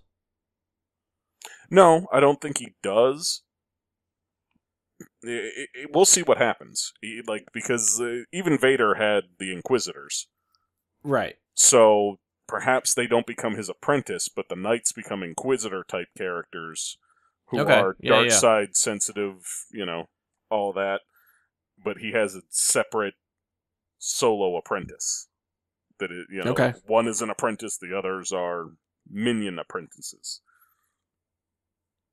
We'll see. That's one theory. We're going to see him with underlings, though, of some sort. Yeah. He's going to have some other badass underling of some sort. I still think it opens with a funeral for Leia. It's some sort of send-off for Carrie Fisher, since they couldn't really give a proper send-off in this film. Yeah. Obviously, Luke is a Force ghost, doing something. Because you think he'll be back to help Rey or to troll Kylo? Both, maybe. I really hope it's both. I think with his last line, "Just see you around, kid," I feel like he has to troll Kylo. Yeah. Oh, and Kylo doesn't even know that he's dead. Presumably, like, Rey and Leia both sense his death, because you see their reaction right at that same time, where they both kind of feel something. So, presumably they both know. I don't know. I think there's a lot of things I think would be really cool to have happen. God knows if they'll actually go that route. I think it would be awesome if one of the, planets or systems, whatever you want to call it, that joins the Resistance is Mandalore. Give us Mandalorian warriors joining the Resistance. That'd be cool. That would be awesome. But who knows if we'll see it or not. I doubt it. We have no reason to believe we'd see it. So I just think it'd be an awesome thing that they're sending this out, that they need help in the Resistance. Mandalore joins and turns the tide of the war. Old Sabine comes back. Old Sabine, that would be cool as shit. Didn't even think of that. She's young enough. That could work. Oh, yeah. She'd be younger than Luke. Yeah. So. Assuming she survives Rebels, we don't know what kind of casualties we're going to be at the end of that series. Yeah, we're still waiting on that. As far as plot goes, man, I don't even know at this point. This is, like, if I didn't think, like, if I thought I could predict 8 and it was this wrong, there's no way in hell I can predict where the story of 9 goes. Yeah, I can try to give you sort of what I would like to see. Like you were mentioning, I think seeing the Knights of Ren finally do something would be great, because that's been set up for a while and mentioned. I agree that Luke's Force Ghost needs to do something, especially if we're not going to have Carrie Fisher in 9. Because you could tell they were like 7 is Han's movie, 8 is Luke's movie, 9 would have been Leia's movie. So if we're not going to get Leia, I think Luke needs to come back and just hang around for one more movie. I definitely think we're going to finally see a very big confrontation between Kylo and Rey, right? Like, Rey, at this point, has to know she can't save Kylo. She has to stop Kylo, which means take him out. Which means that's what epic, crazy-ass, long lightsaber battle a la Revenge of the Sith. Yes, that's something that I really hope to see. I don't know where like Finn and Poe and the rest of the Resistance are going to go. Like I said, I sort of predict that the legend of Luke Skywalker rallies more people to the Resistance and Rebellion cause, and obviously that's going to lead to a fight with the First Order. But I don't know if the First Order is that big, what you have to do to stop it. If you kill Kylo, is that the end of the First Order, or is it going to get splintered like the Empire, and then they have to worry about snuffing out all these little pockets of First Order people? I kind of want to see. We got a quick glimpse of it in this movie, and I kind of wish it played out a little bit longer. But when Hux goes to see Snoke and finds the dead body, and Kylo's knocked out on the floor, you see Hux slowly reach for a blaster like he's going to take Kylo out, and then Kylo wakes up. I really love their dynamic, and I want to see more of that. Yes. In the next one. Although I don't think we're going to see as much of that kind of dynamic at this point, where the rivalry, as much as Hux bowing before him because he's, the Force wielder that can destroy him at will. And that was another turn for me that I really loved, is when Hux tries to stand up against Kylo, and Kylo just turns around and starts Force choking him. Yeah. To me, that was like, yes, you have your Vader moment.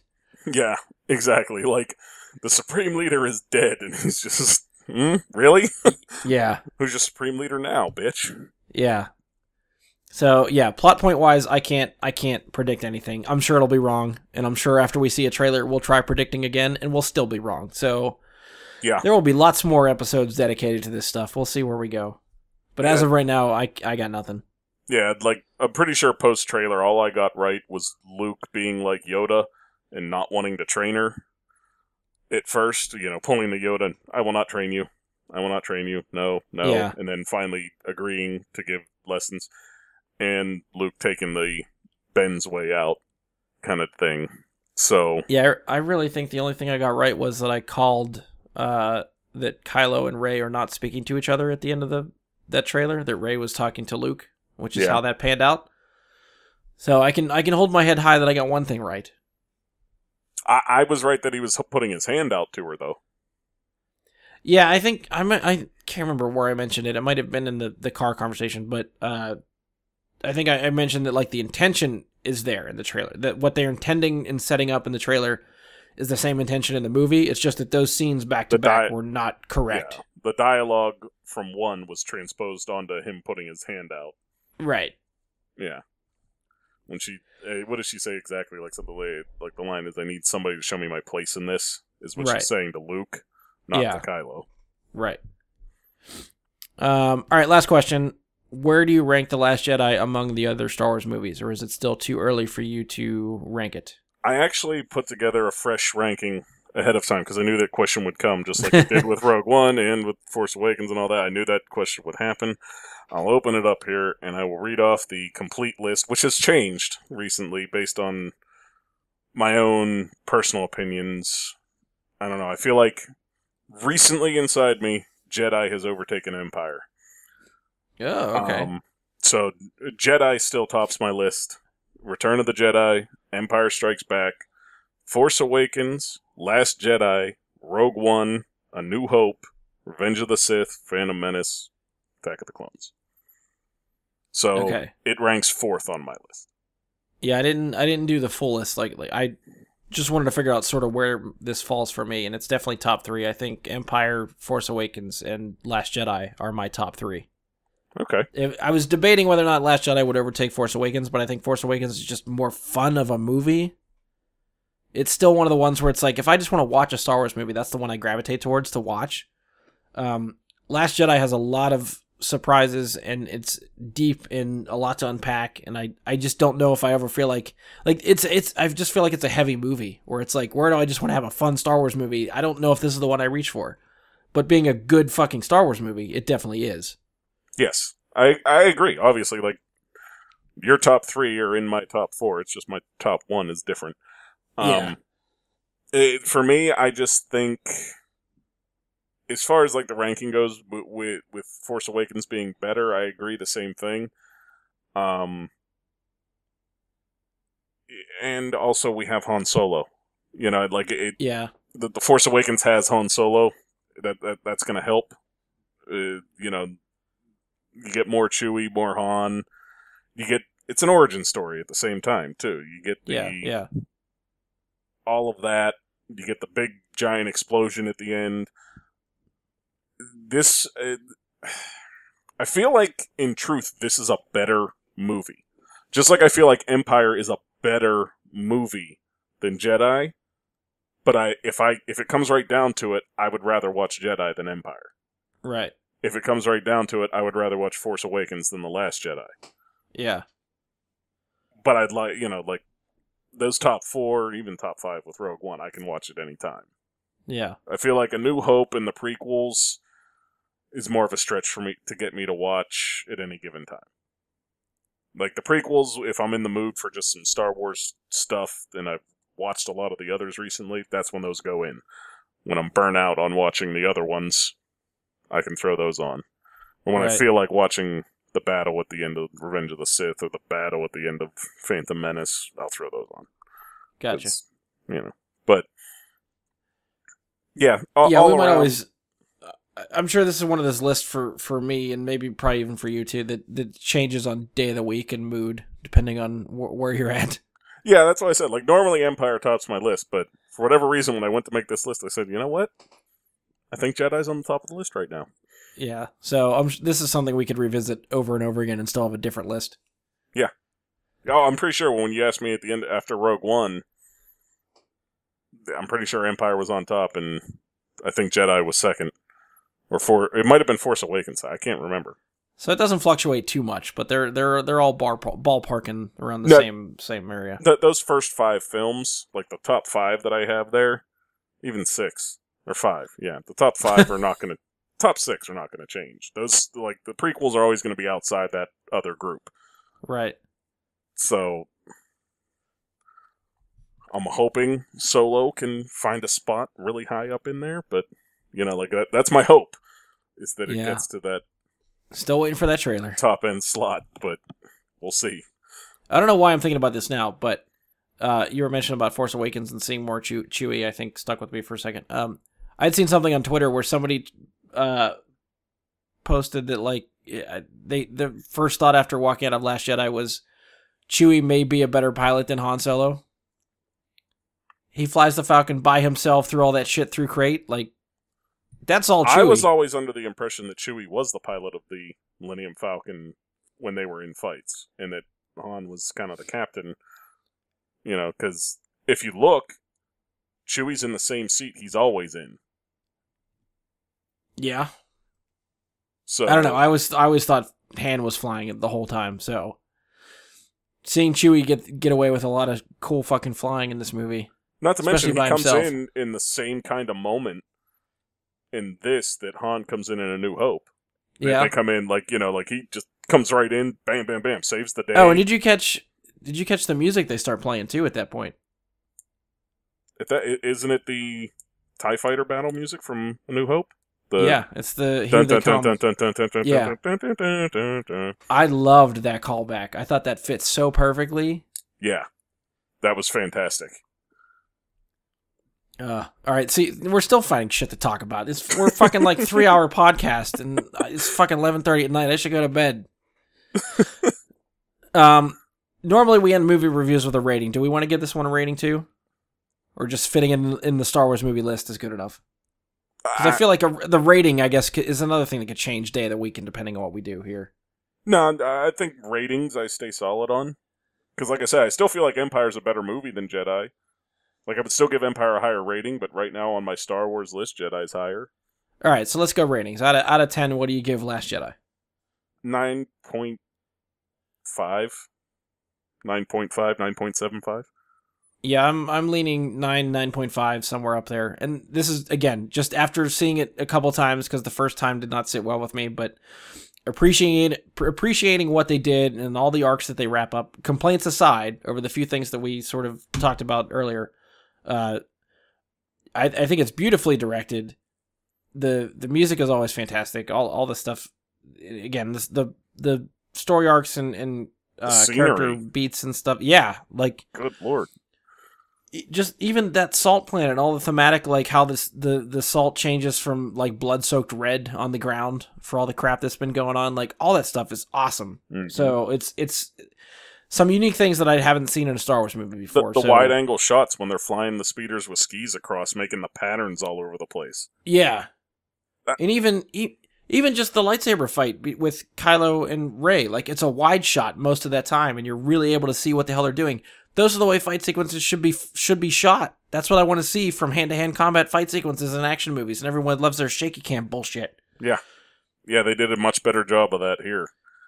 And that room, like Snoke's throne room... Yes. Like, the ambiance that creates around him it's just crazy. Like, you're looking at that thing, like, is that a wall behind it? What the fuck is that behind him to create that?